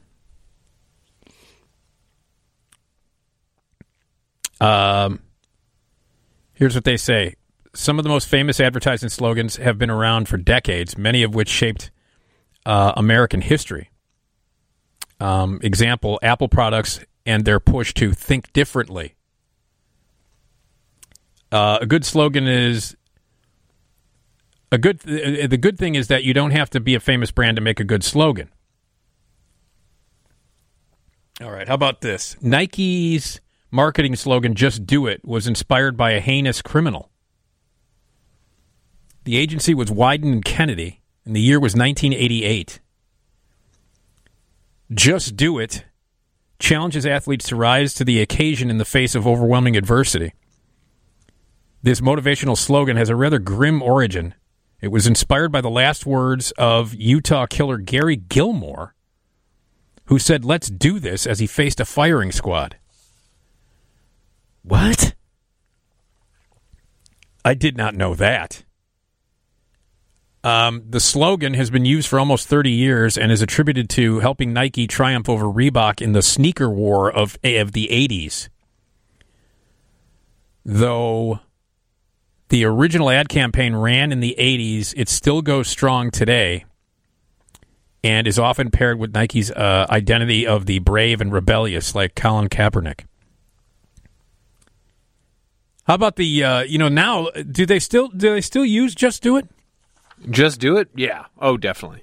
That's still used, right? Sometimes, though, I just see the commercials and all it is the Nike swoosh. Yeah. And that's it, because that's all they need, really. I mean, you know what that is immediately when you see that. You're a King of the Hill fan, right? Yes. Someone did a mock-up of a Nike or a Nike ad with Boomhauer on it. And it just has Boomhauer, the Nike swoosh, and it says, just dang old go, man. On dang old boo. Yeah. I think he's my favorite character on that show. No, Bobby is. Bobby's my favorite. Pamela Adlon. I haven't seen that show in a long time. Is it still? It's not. I know it's not in first run anymore, but it's rerun. Oh, it's definitely right? still. I think it's on like Comedy Central, right? Don't they show it on Comedy Central? Either Comedy Central, or they'll show it late at night on Cartoon Network on Adult Swim. Yeah, so you can watch the entire series on Hulu. That's how. It's available on Hulu. Yeah, I recently watched the entire series again. It's amazing. The show's hilarious. My favorite is the Boggle Tournament. Oh, that's a great one. You're a loser. Yeah. A big loser. You want to drink a dirt bottle, you baby? Just the Dallas Mower Expo. That's right. Hey, for this next slogan that we're going to talk about, can you go on to the YouTubies and find the pumpkin Halloween Kit Kat commercial? Because it is like the greatest commercial ever. We're about a month away from them starting to show that. Oh yeah, they'll probably start showing it's the end. They'll wait till October 1st. It's the end of October. I mean, it's the end of August right now. Yeah, they'll wait till October 1st. No, they should start showing it now, and keep showing it all year round. Boo!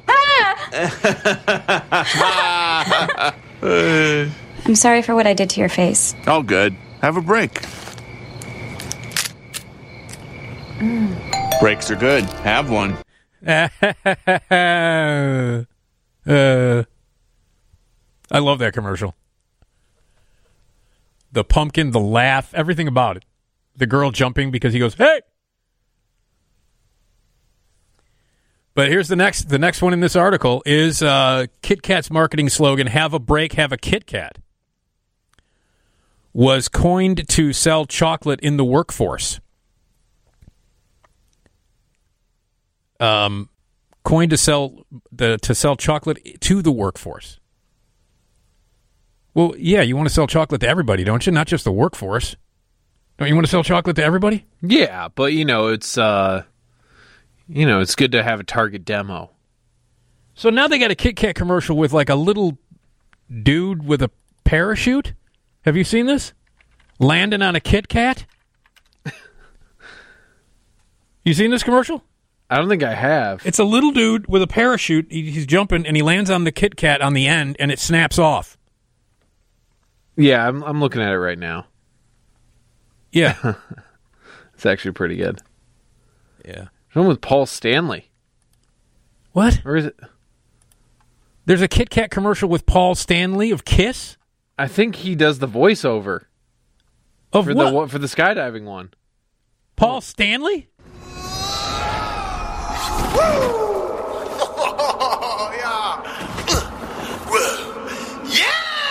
That's him. That's him. That's Paul Stanley.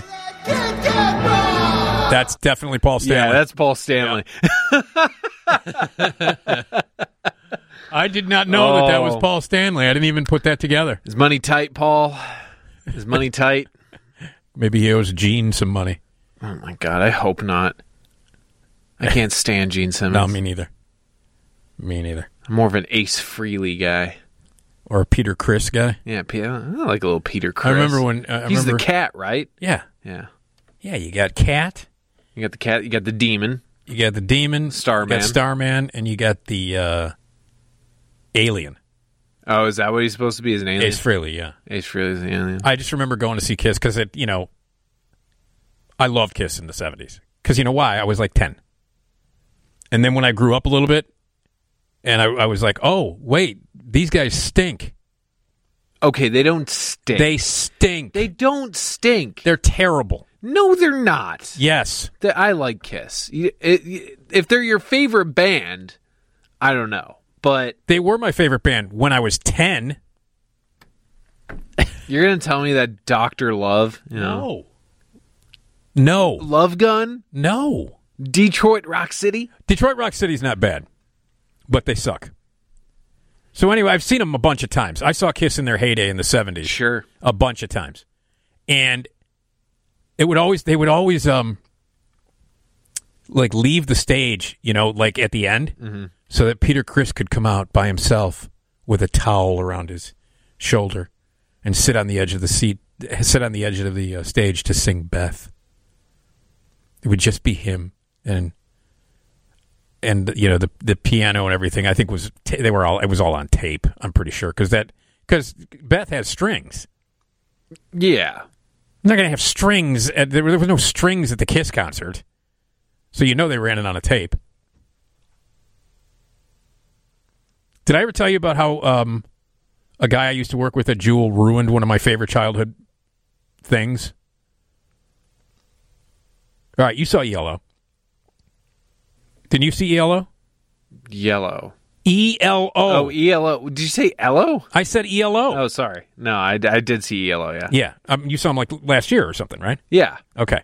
Well, I saw him on the Out of the Blue tour in the 70s, 77, at the Chicago Stadium, and it was unbelievable. Mm-hmm. It was unbelievable. They had the spaceship, opened up, lasers, all that stuff.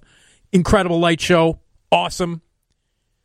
And we were talking, I was stocking the aisle with one of my friends at Jewel years ago, and we were talking about our favorite concerts. And I said, one of my favorite concerts ever was the Out of the Blue tour for ELO. And he's like, oh, you realize that was all on tape?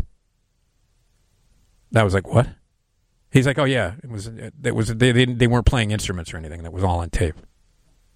And I was crushed. I was crushed. This is like 10 years after I saw the show, 10, 12 years after I saw the show, and he's telling me this now. And I'm like, you can't do that. You can't tell me what? That's a heartbreaker. Oh.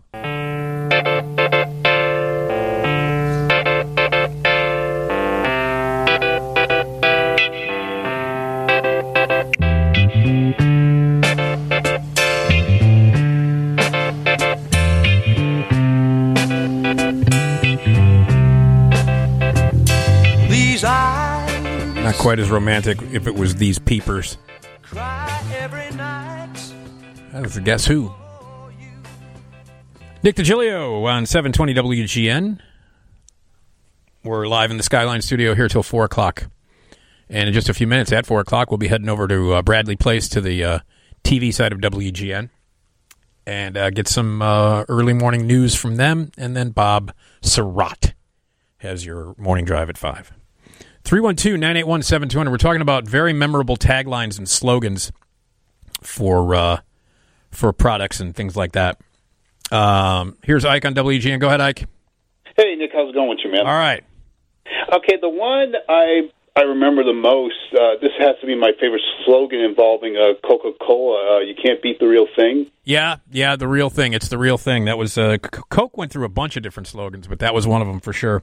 Yeah, because in the beginning, Coca-Cola, they were trying to change it from Coca-Cola to Coke, and then people didn't like it. Then they went back to Coca-Cola Classic, and it kind of became a metaphor, that tagline, like, when you try to change something, you can't beat the real thing. Yeah. All right, thanks, Ike.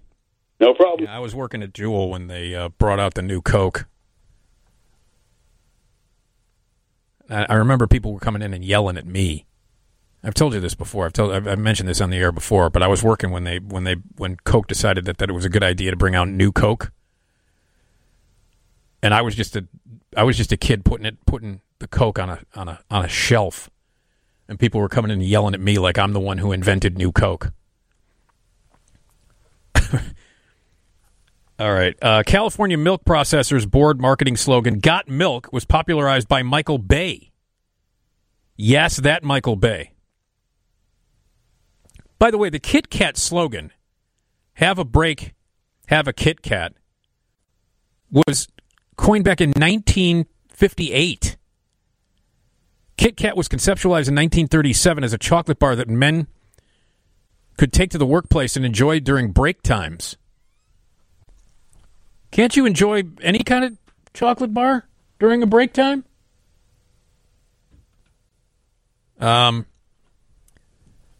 So, Got Milk began as a tagline for a series of ads featuring people struggling uncomfortably after having dry or sticky treats without any milk to wash it down. Started in 1993. The slogan almost didn't make it the cut.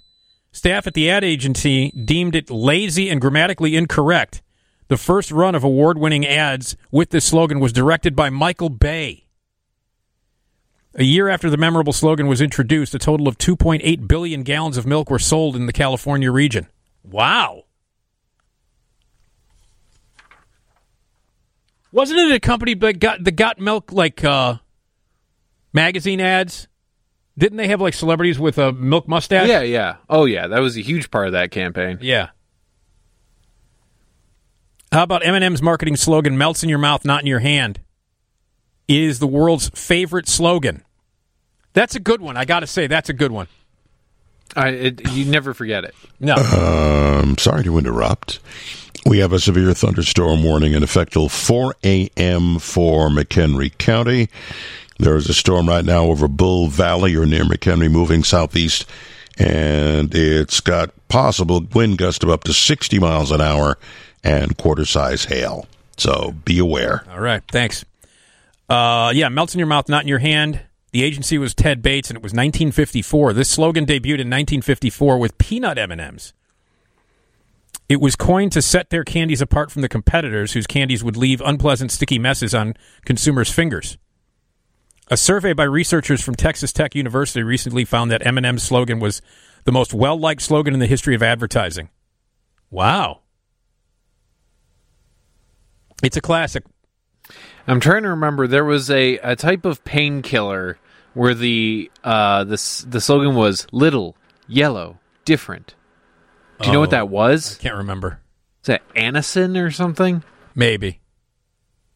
Yeah, but Anacin's not in the bottle, because Anacin is, the pills are white. They're just white aspirin.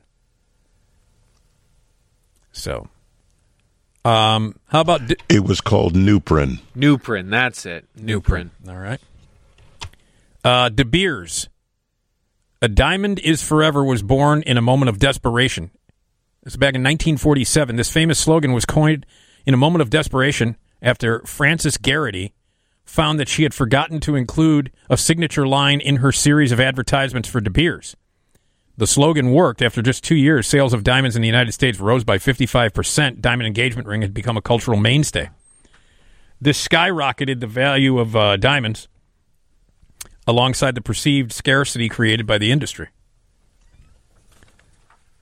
How about Avis? Do you know what the slogan is for Avis? Something car-related. I don't know. We try harder. Oh. It's from 1962 that was made. In 1962, Avis fully embraced its position as America's second largest car rental company with the slogan, We Try Harder. In the following year, the campaign helped the company go from losing $3.2 million to turning profit of $1.2 million for the first time in over 13 years. After 5 decades, Avis finally retired the tagline in favor of It's Your Space. Wheaties. Oh, yeah, the Breakfast of Champions. That's a classic.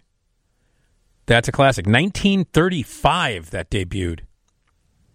Since 1933, Wheaties has featured pictures of famous athletes on their cereal boxes with the slogan Breakfast of Champions. The box designs and slogan made the brand synonymous with professional sports. Countless athletes wanted to be identified as champions. In the 1939 All-Star NBA game, 46 of the 51 players endorsed Wheaties. Have you ever had Wheaties? Oh, yeah. Are they any good? Yeah. Okay. They just seem like they might not be that tasty. What was the disgraced biker ever on the cover? Lance Armstrong? Yeah. He did. Yeah, okay, I thought he did. Oh, yeah. Yeah. L'Oreal, Because You're Worth It. That was in 1973, and it was pivotal in gender equality. L'Oreal's slogan began as Because I'm Worth It. and was the first ever advertising slogan written from a woman's perspective. Wow, really? That was the first one? How about the Las Vegas Convention and Visitor Authority? What's do you remember that one? Las Vegas Convention and Visitor Authority. Well, what happens in Vegas stays in Vegas. Exactly right. What happens here stays Super here. Annoying. Yep. And then Gillette, the best a man can do. The best a man can get. Started in 1989. They even had a song for that. Yeah, they did. Best a man can get. I don't think I can't even remember. Don't give up your day job, Dave. Yeah. Bye. Thank you, Kemosabe. All right. Tomorrow, what are we doing? So we're going to be talking to the editor-in-chief of the Guinness Book of World Records. Love it. The new 2021 edition comes out on September 1st. Okay, cool. I've got the 2020 version in the office. Yeah. I can dig into that, too, while we're talking to him. He's going to be calling all the way from London, so it's going to be really fun. They're based there, as you might expect. So we'll talk about how to get into the book, some of the new records that you're going to see in there, some of the new record They have some holders. of the craziest, weirdest stuff in that book. Yeah. I used to take it from the library every time a new one came out. I had them all. I had them all. So, the guy with the long nails, the long, curly, crazy nails that were like 6 feet long. Yeah. So we'll talk Guinness World Records.